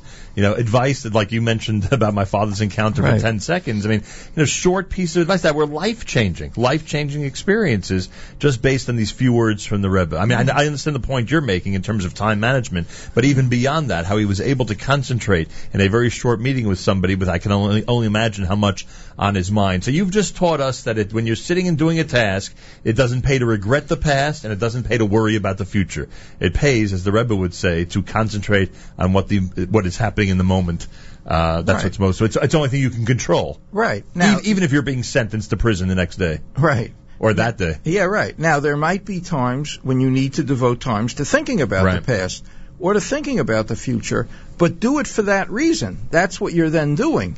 And thinking about it. But what many of us do is we're constantly living in the past, in the present, and in the future, and it's making it impossible for us to fully utilize the present. Joseph Telushkin is here. The book is called Rebbe. More on trying to understand the Rebbe. You know your modern Jewish history, to say the least. Is this an only in America story? Is it even possible to conceive that a Rebbe who was, I don't know, in communist Russia and remained there, or somewhere else on this globe outside of New York and the United States, could have pulled this off, could have gone ahead and created this network of such influence around the world? Certainly in the current period, I don't think that could have been the case. Number one, Jews who were stuck in countries like communist Russia were going to get no outside recognition. And the more Jewish they became, the more they were endangered. the Rebbe had an intuitive understanding that there was something different in America. And I'm going to elaborate for a moment what I mean. His father-in-law, when he came to the United States, was immediately told, you can't carry out in the United States what you did in Eastern Europe. The Jews here aren't open to that religiosity. And he got upset. And then at a certain point, though, he said, America is not different. And what he meant by that expression was American Jews are not different. If we come to them with the right message of Judaism, we can reach them. The Rebbe, though, understood that America as a country was different. There was an openness to Jews, and actually that openness was expanding and expanding in the very fact that he becomes the first rabbi, the only rabbi to ever get the Congressional Gold Medal. Right. There is an openness to Jews. In 2000, I remember when I was a kid in high school in 1964, and Barry Goldwater was nominated as the Republican candidate, so Harry Golden made his famous joke, I always knew the first Jew nominated to be president would be an Episcopalian. Right. Had anybody told us in 1964 that a Jew would be on a National Party ticket in 2000 and that he wouldn't campaign on Saturday because it was Shabbat, it would have sounded ridiculous. The Rebbe picked up on this, that non-Jews respected Jews for their observance. He had, I have in the book an incredibly interesting exchange, very respectful, but a real disagreement with the Rebbe and Rabbi Joseph Glazer, who was the head of the Reform Rabbinical Association, right, in which Glazer insistently tried to get Chabad to stop doing the candle lightings, the Hanukkah menorah lighting ceremonies. And the Rebbe said, look how many people we're reaching. And Glazer was concerned it's going to spark anti-Semitism. Right. Court cases were brought against it. Now there are many Reform and Conservative rabbis who sponsor such things. So the Rebbe understood there was an openness. And when Jews are so hidden about their tradition, it actually doesn't win them esteem among non-Jews. They just make the Jews look like elitists who look down on them. When an emissary around the world would come to the Rebbe or communicate with him about their accomplishments in a certain city or country, the Rebbe generally had one response, and that was go do more. Correct. Doesn't it seem counter to the American culture, the way we raise the way we're told to raise our children today, when someone is, instead of being given a really good pat on the back and telling them, what you've accomplished is incredible, that the response in fact is do more? Wouldn't you think that might breed some resentment from these emissaries who've done so much to that point? You know what I suspect? I suspect that the Rebbe knew individuals well enough to know to whom to say that and to whom to not. I don't explore this in the book, but I suspect there are people that he might have known were functioning at their limits. There was a Jewish businessman who was a big supporter of the Rebbe named David Chase. New Jersey. Yeah, right. Okay, right, yes. And to Chase, the Rebbe said, listen, a human being is like an engine. It should never be allowed to be sluggish if it's only functioning at 60%, but don't try and function at 100% either. So the Rebbe, I think, had that awareness, and he gave people pride. One of the very, very first shluchim in America, in Detroit, Beryl Shem Tov.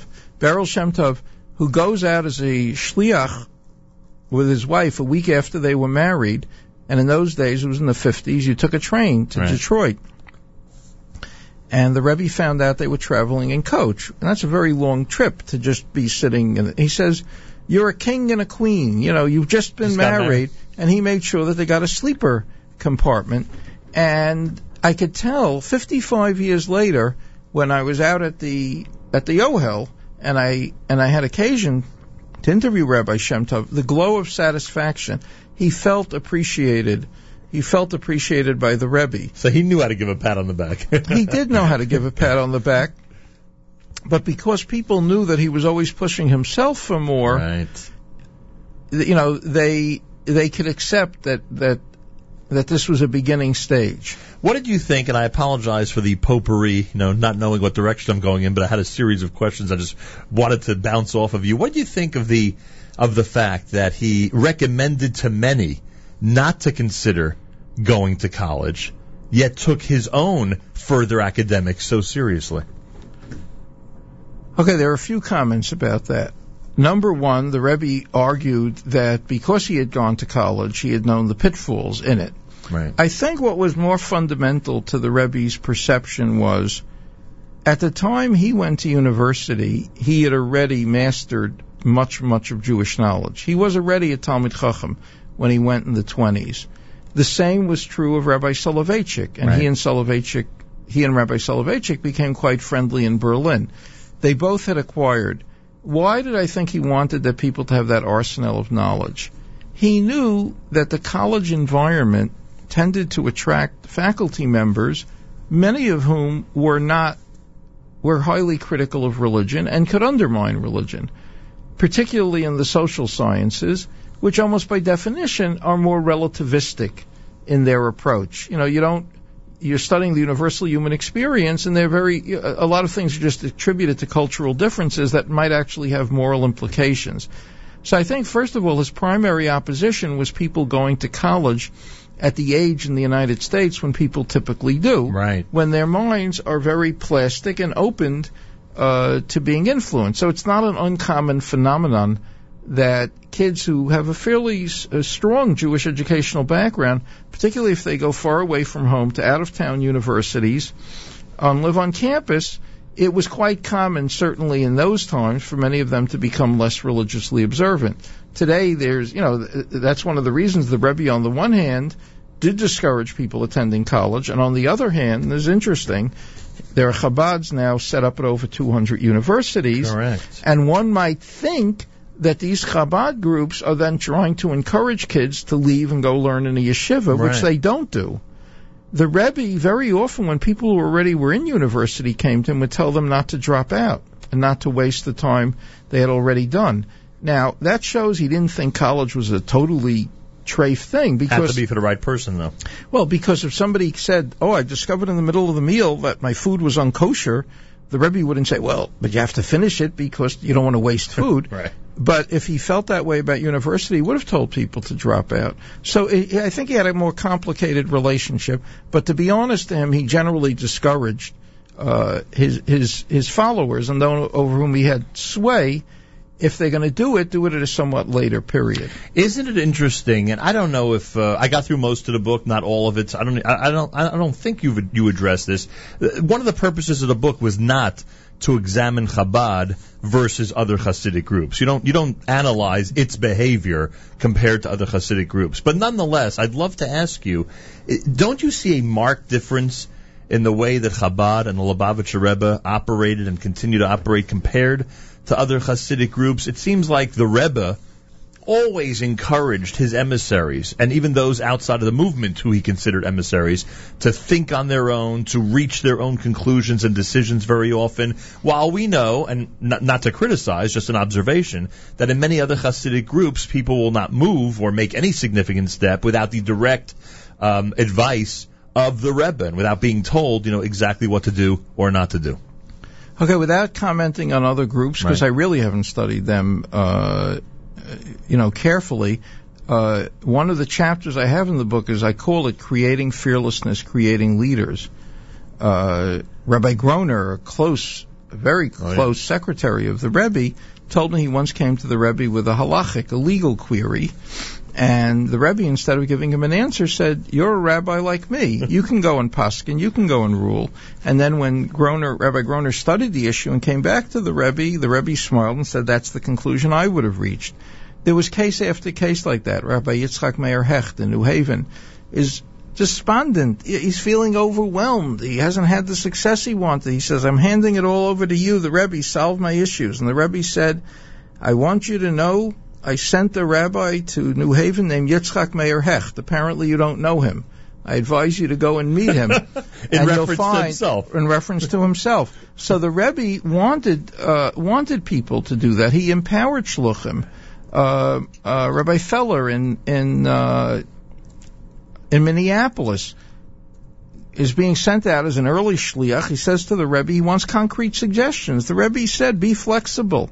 Feller was a big baseball fan. When Sandy Koufax came in the World Series to not pitch his famous game, so Feller had the idea to bring tefillin to his hotel. That's a true documented story. True. He actually went to Sandy Koufax. He went, during the World Series. Yes. What he did was he went to the hotel. At the hotel, I have this through an interview. At the hotel, they somehow looked at him and assumed, oh, this must be Koufax's rabbi. Now remember, non-Jews often think Jews, many Jews are religious. Right. You know, they're not as aware that the percentage of Jews who are observant isn't so high. And so he got up to the room. He said, now again, remember, Feller was a baseball fan, which the Rebbe wasn't. So I don't know if the Rebbe would have been aware that Koufax was a southpaw, that he needed a different pair of tefillin. That means lefty, folks. Yes, right, that he needed a different pair of tefillin. So, don't tell me he brought lefty tefillin. Yes, he knew to do that. Now, Koufax, though, did not want to put it on. Maybe he thought it would be too showy, but he certainly kept it and thanked him. But that's the sort of flexible activity that, you know, he empowered people. And that's the phenomenon of why the movement has been able to be so strong even since his death, because he left models of behavior and models of empowerment. You know, that would be a question if the Rebbe was still around to ask him, what do you think of what Koufax did that Yom Kippur? I am sure the Rebbe would think that was unbelievable. Look what it did for Jewish pride. Look what it did for the Jewish world in that era. Why he wanted to reach out at any level to get Jews to do something Jewishly for the sake of the person doing it. This turned out to be, and Koufax did not expect this turned out to be a very significant element in his life. Right. He did something and became... Right, never thought it would be that big of a deal. Right. And the effect it had, because we know when prominent people do things, it causes other people to take it more seriously. Right. Joseph Telushkin is here. The book is called Rebbe, HarperCollins release, available everywhere. What do you think of the notion of the Rebbe making all of his shluchim independent? I'm sure, I can only imagine that certain emissaries were in a panic when they realized that the financial responsibility for their Chabad house eventually would become their responsibility, right? On the other hand, any good parent knows that if you cut the apron strings and, let somebody fly, let your children get out there and become independent, it's probably the best thing for them. I guess that follows right along with his philosophy, right? That he wanted to create leaders, as you mentioned earlier. Right. And I think certainly in the early days when he was hand-picking leaders, because there weren't that many at the beginning, there weren't that many shluchim, I think he was very aware of who it was that he was sending out. Right. And I'm sure that he exercised caution, but he knew the more successful leaders he sent out, the more they would in turn become models to others, and then people would think, oh, I can do this. See, because if the only one in the movement who was succeeding was the Rebbe, it would actually discourage people, because they'd think, I don't have his commitment, I don't have his intellectual capabilities. Mm-hmm. But then suddenly they start seeing what other shluchim are doing, and I think that becomes models for them. You're sitting in a state that whose Chabad network is led by Rabbi Moshe Herson. Of course. Great choice by the Rebbe, as we see years later. I mean, we're talking about an unbelievable leader. By the way, you end chapter 6. If you don't mind, may I read from Joseph Telushkin's book for a moment? I would be honored. I hope you consider it a dramatic reading, but I just have to read this because you talk about that leadership and the fact that he wanted to create not followers, but leaders. Correct. People to go and lead. The gift the Rebbe gave his followers, which enabled them to touch and challenge people 2 and 3 times their age, with far more secular knowledge and professional attainments, was the belief that they were on a mission for something higher than themselves, to serve God, and that God would not have sent them on such a mission unless he believed in them, and the Rebbe would not have sent them unless he believed in them. And by carrying out their personal missions, these shluchim became leaders. They became visionaries, they became proactive, they became fearless. And that might be the most important part. Nothing stops these emissaries and their incredible wives from just continuing to progress and trying and doing everything that's possible to help the Jewish community and, wherever they may be, to help the general community as well. That is definitely true. Which is unbelievable. And you point out so brilliantly in this paragraph, there are people that they're dealing with who are 2 and 3 times their age, with plenty more secular knowledge, professional attainments. These are not college graduates. These are young rabbis who are dealing with people who might have PhDs, might have millions of dollars in the bank, might be the most influential people in their communities, and they make such an impact on their lives. It's just an unbelievable phenomenon. Because people are incredibly struck by intelligence and sincerity. The combination of the two is very, very important. And I'll give you an example. One of the odd phenomena about Chabad, and it's well known, is that a disproportionate percentage of its contributions come from Jews who are not halachically observant in many areas. And so the question is, why is that? So I'm going to relate it with a little story. Sure. For many years, as I'm sure many of your listeners recall, there used to be a little classified ad every Friday morning on the front page of the New York Times. Sure. The only such ad that appeared, Jewish women and girls, because the Rebbe, remember, pushed children from the age of 3 to light candles, which was not the minhag, which was not the custom among we generally most had people. married women in the community lighting. He wanted all the girls to light. Right, he wanted the girls to light. And so it say, Jewish women and girls candle lighting tonight is at 6:11. Okay. So number one, a lot of observant Jews, people like yourself, myself, sometimes if we forgot when it is, we checked, and amazing, on the front page of the New York Times. But many non-observant Jews were also struck by seeing that ad. On January 1st, 2000, the Times put out a millennial edition.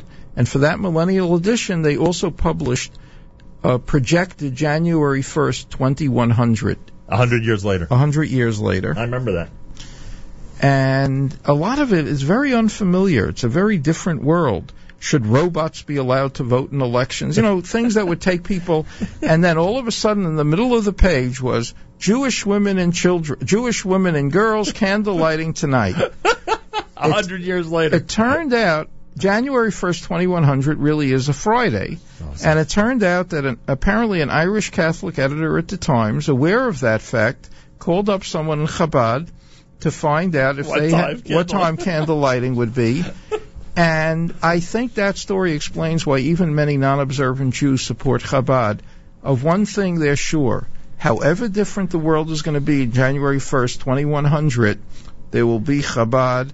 Women are going to be lighting Shabbat candles. And I think that story, in a sense, really symbolized that to them. Unbelievable. Joseph Telushkin, does this tune sound familiar?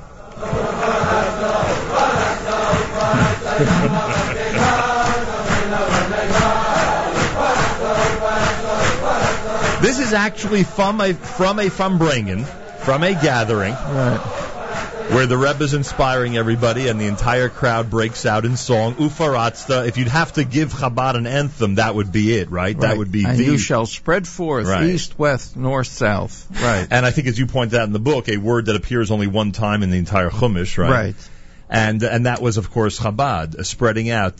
What about the influence of these public lectures? We know, we read in your book about amazing encounters, personal encounters with very prominent Jews and non-Jews that the Rebbe had. Obviously, we learn a lot of lessons from those. What about the public encounters? I'm not even speaking so much about the shiurim, the Torah classes that he would give, but these Fambringens, these gatherings. How important was it to the whole spirit of the movement? First of all, it was extraordinarily important because, number one, the Rebbe would also list his priorities again, so they were sort of... his call to action took place in the Fambringen. His call to actions, but also his call to learning. Generally, as the Fambringen went on, his talks would become, also more esoteric. These were all features, but also it made people really feel unified. It brought them all together. They, in a sense, became an army, but an army of love. So normally, when you feel the need to unify an army, it's not unified through a message of love. It's usually being galvanized because of a common enemy. But here, it was being galvanized through love. And it struck me how effective it was. One of the things that struck me about the Shluchim is I have not come across look, the human nature being human nature, there must be instances of it, but I have not come across jealousy or envy among them. Now, I know, I went to rabbinical school, I went to YU, but what I'm going to say now is true of Orthodox, Reform, Conservative, Reconstructionists. The general pattern was you get ordained and you go to a community. And usually when you're a young rabbi, your first community is either a very small community or you become an assistant to a very prominent rabbi, with the understanding that after a few years you'll go elsewhere. So status in the rabbinical world in general comes from going to one place and then getting a better pulpit in another city and a larger pulpit, and then ending up at one of the really large large cities at a very affluent and large pulpit. Right. It's not the case. Chabad's the sole exception. Because of the insistent belief that each life is of infinite value, it made it possible for shliach, even one who's in a small city, to have such great pride at what he and she, because remember, it's shluchim, it's not an individual shliach. Shluchim, it's a couple. That was another innovative feature. Right. Normally the term rebbitzin just simply means a woman married to a rabbi. She might be involved in the congregation, she might be involved in her own career. Here, the couple go out as a unit. And they stay where they go, which sends a message to the community. By the way, their staying where they go reflects something else as well. I quote the story in the book of Ariel Sharon saying to the Rebbe, because they had a very nice relationship, and he was trying to give the Rebbe a little critique. He said, in the Israeli army, the commanders go first. Why don't you make Aliyah? Do you know how many tens of thousands of people would follow if you made Aliyah? And the Rebbe said, a commander in the army is only one model of leadership. Another model of leadership is the captain of a ship. And the captain of a ship is the last one to get off. And he said, and my emissaries, my shluchim know, and I know, you can't leave a community while you're still leaving, you can't leave a city while you're still leaving behind the Jewish community there. Unbelievable. Mm-hmm. Joseph Telushkin is here. The book is called Rebbe, The Life and Teachings of Menachem M. Schneerson, the most influential rabbi in modern history. I love the encounters you talk about, the yechidus that many people had with the Rebbe late at night. The joke in Newark was that if my father was late for shul, he was either he was in Israel and he was out of town, or he was with the Rebbe, because otherwise my father was never late for shul. And that meant, obviously, that these encounters ended at 5, 6 in the morning. Yes. And that was the whole point, that these would go all night. Yet another tribute to the Rebbe's stamina and his incredible victory against fatigue, which is still so hard to believe. The hours he stood at the Ohel, the hours he stood giving out dollars. Yes, that's I don't right. know why I'm so fascinated by it, but maybe because people think I have stamina with my schedule. I say to myself, it is nothing compared to what he did on a daily basis. It doesn't come close. No. You also, with your schedule, I'm sure, think about this, how, you try to maximize your time and to not be fatigued, but it comes nowhere close to what he was able to achieve. Yeah, now that you're saying that, that's true. For a variety of reasons, I had very little, I didn't sleep, I had little sleep last night, and I remember when I woke up in the morning, I know I had to get ready. I was meeting I left the city at 7 to be here for your show. And I remember one of the first thoughts I had when I woke up, gee, am I going to have time to have a nap today? Meanwhile, there was a Reform rabbi named Herbert Weiner who in the 1950s wrote 2 articles about Chabad for Commentary magazine. They were written from a very admiring stance. And he remembered when he first became aware of the phenomenon in the mid-50s that the Rebbe would sometimes have Yechidasin till 4 or 5 in the morning, maybe have a short break for sleep. And so he asked Rabbi Chodakov, the Rebbe's top aide, right, so what does he do the next morning? Does he sleep in the next morning? And Chodakov says, no, the Rebbe's at his desk directing the activities of Chabad throughout the world. He said, when does he then sleep? And he says, Chodakov just sort of shrugged, like he had no clue. With a smile. But this is what this is what he does. All right, I'm starting to get grabbed by the clock, so I have to maximize this time, as we would say about the Rebbe. But I got sidetracked because I mentioned about the stamina. Tell me about encounters with non-Jewish people. Give me one example that fascinated you about an encounter with a not necessarily a religious non-Jewish person, but just somebody from completely from the outside world of what the Rebbe or we would consider our world, who came and had an interesting encounter with him. Okay. The Rebbe lived, of course, in Crown Heights. Right. Crown Heights adjoins Bedford-Stuyvesant. In 1968, the first black woman is ever elected to the House of Representatives. Oh. Obviously, there have been other blacks represented, but Shirley Chisholm sure, was the first black woman. Historic. And this was in 68, only 4 years after the Civil Rights Act, when the House was still dominated by a lot of old-time Southern Democrats. Right. Southern Democrats in those days might have been liberal on some issues, but they were certainly, the old Southern Democrats were not at all liberal on civil rights issues, and they decide to like a nasty trick, they put her on the agriculture committee. She represented coming from New York. Right, she represented Bed-Stuyvesant, Crown Heights. She didn't want to get into Congress to be on the agriculture committee. One newspaper in New York headlined it, "A Tree Grows in Brooklyn." Ooh. And she was really upset and vocal about her upset. She gets a call from Rabbi Chodakov that one of her constituents, Menachem Mendel Schneerson, would like to meet with her. So she comes in to meet with the Rebbe. She had met him once previously when she was running. The Rebbe would not endorse individual candidates, but would bless and meet with candidates. And he said, "I understand you're very unhappy." And she said, "I'm unhappy, I'm insulted.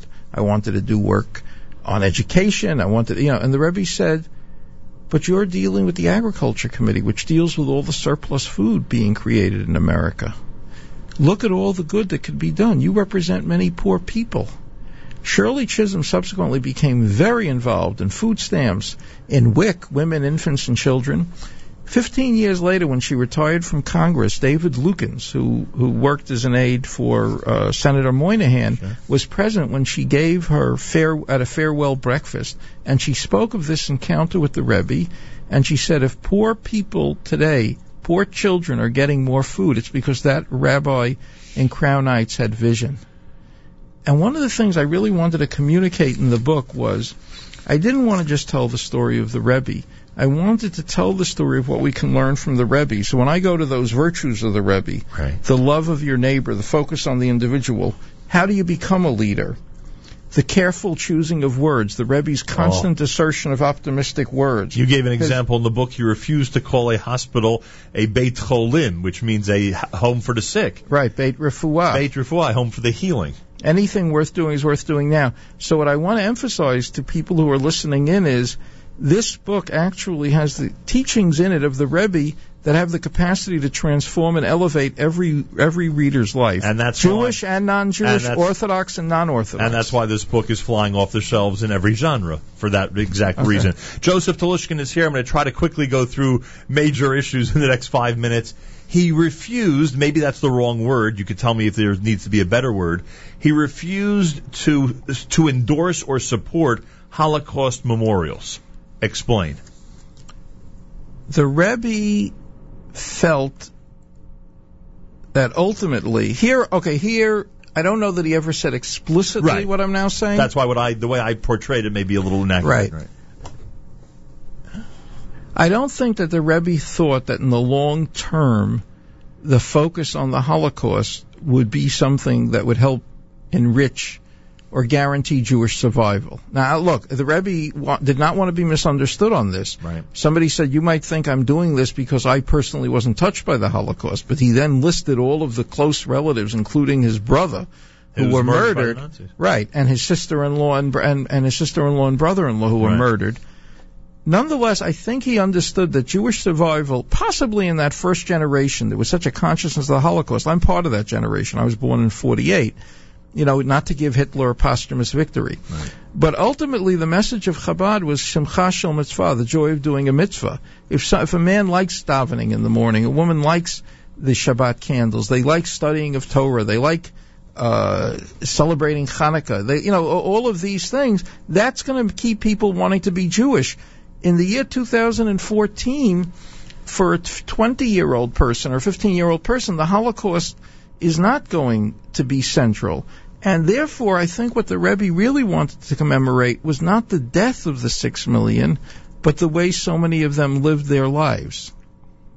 And that would translate into encouraging people to live a high-quality Jewish life in this country as well. Right. By the way, having said that, and I can't answer this because I don't know the answer, I certainly don't think he would have opposed all Holocaust memorials. Right. I think he would have found the memorial in Washington very important. Right. But I think what he would have been concerned about was enormous resources being spent on dozens and dozens of memorials, when, as he put it, he thought that, as he put it in a letter to a cousin of his who was involved in putting up a memorial in France, there are needs of the living that are very, very pressing. A lot of poor people that need to be fed. Let's put it that way. Right. And finally, and I don't know if there's any legitimacy to this theory, and please, folks, don't think that I'm trying to paint the Rebbe as such a calculated person when it comes to this. But you talk about the Soviet Jewry movement, and it was clear that the Rebbe felt that things should be done behind the scenes. We know that he certainly fulfilled that promise, that he would be involved behind the scenes, that's for sure. And of course, people like ourselves, you much more involved, but even me as a kid, we're heading to rallies and demonstrations, and obviously, and many would argue that both were important, but we know where the Rebbe stood on this. Is it possible that privately, the Rebbe really had no objection to the types of things that you and I were doing, but publicly felt that the best thing for the situation would be to, because he was so involved behind the scenes and because those operations were so essential, that he felt that publicly that needs to be his stand? Well, obviously I would like to have reached that conclusion, because I was very active in the student struggle for Soviet Jewry. I think there's some basis to it. I think the Rebbe really was concerned that it could have a deleterious effect. I think he was very concerned at being very public in his opposition, because he knew that the Soviets monitored his words, and they would quote them, in arrests of other people. On the other hand, he knew that not the whole Jewish world was going to listen to him. So when he met with Rabbi Israel Miller, who at the time was the president of the Conference of Presidents of Major Jewish Organizations, and tried to convince Miller to call off a demonstration, and Miller wouldn't do it, the Rebbe said, well, then if you're going to have that demonstration, make sure it gets on page 1 of the Times. Because I think he understood that the worst thing would be if there were public demonstrations and nobody showed up, because that would convince that it had no future. By the way, Rabbi Miller, and I got this both from his son David, told me that he visited Russia in 1964 and was allowed to actually speak at a synagogue, which was very unusual.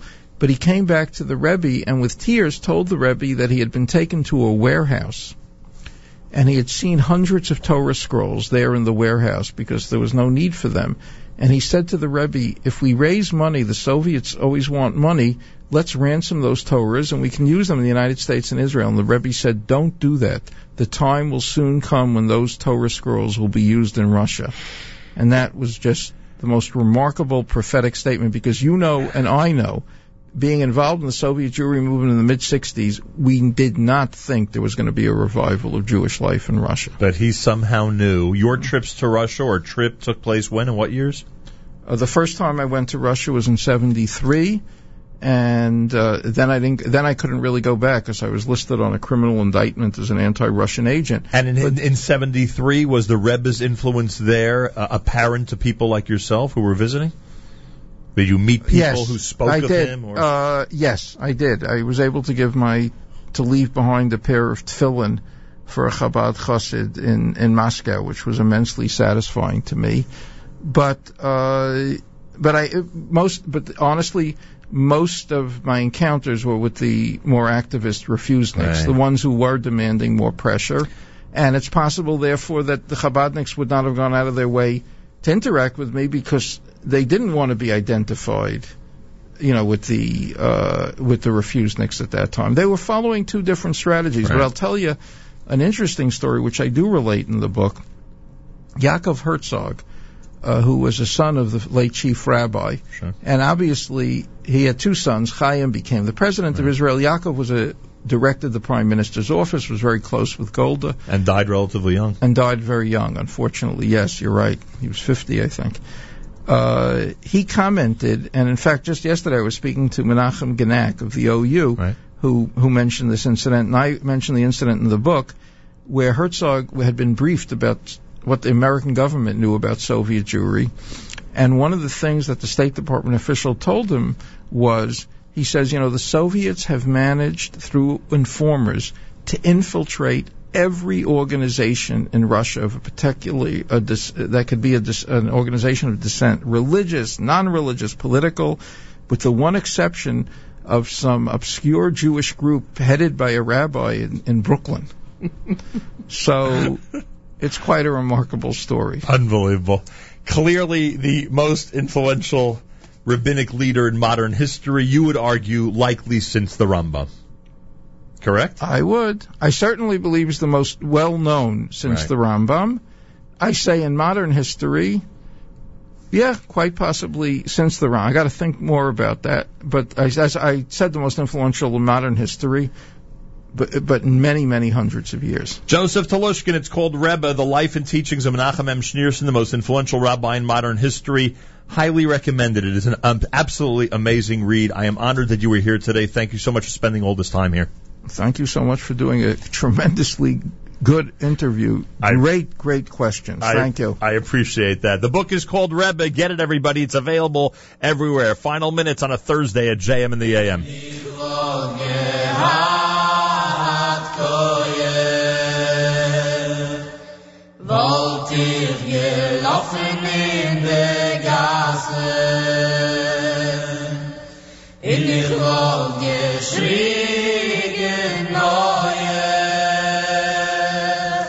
Shabbos, Eiliger Shabbos,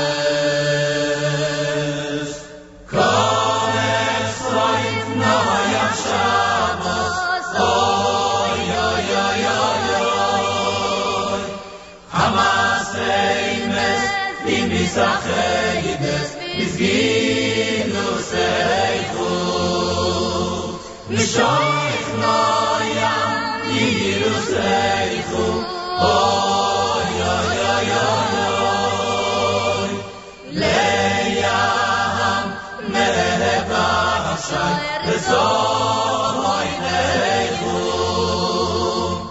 Kahashai, Mikdishas HaShavos, oy, oy, oy, oy, oy, oy, oy, oy, oy, oy, Amis Acheides, Besoiru Sechu, Sachluem, Vayameru Etzoin, Liftoya, Shaddai Etzoin Eichu, Oy Koech Soif Noyam Shabbos, Amas Eimes, Igigim Nisacheides, Oy, oy, oy, oy, Acheinu b'Yisrael and Achim Achem, our brothers and sisters in Israel, we are with you. It's your favorite America's one and only Jewish Moments in the Morning radio program. Heard a listeners-sponsored WFMU East Orange, WMFU Mount Hope, Rockland County at 91.9 on the FM dial. Around the world on the web, jmintheam.org. Well, I don't have final confirmation yet about our weekly conversation with Malcolm Hoenlein. I am assuming at this point that it will take place tomorrow morning at 7:40. It's possible we'll have to adjust the schedule a drop because of his meeting in Washington tomorrow, but we'll figure it out and let you know, of course, early tomorrow morning. Make sure to be tuned in tomorrow for a Friday edition of JM in the AM. Monday, right after JM in the AM, we head to Israel with the Nefesh B'Nefesh flight. Looking forward to that incredible journey with all the amazing Jewish heroes of the day who are making Aliyah on Monday. Coming up next, you have Charlie Harari in the Book of Life on jmintheam.org, and then Miriam L. Wallach with an amazing brand new presentation of That's Life. Make sure to be tuned in all day long and enjoy at jmintheam.org. Have a fabulous Thursday. Until tomorrow, it's Nachum Segal reminding you, remember the past, live the present, and trust the future.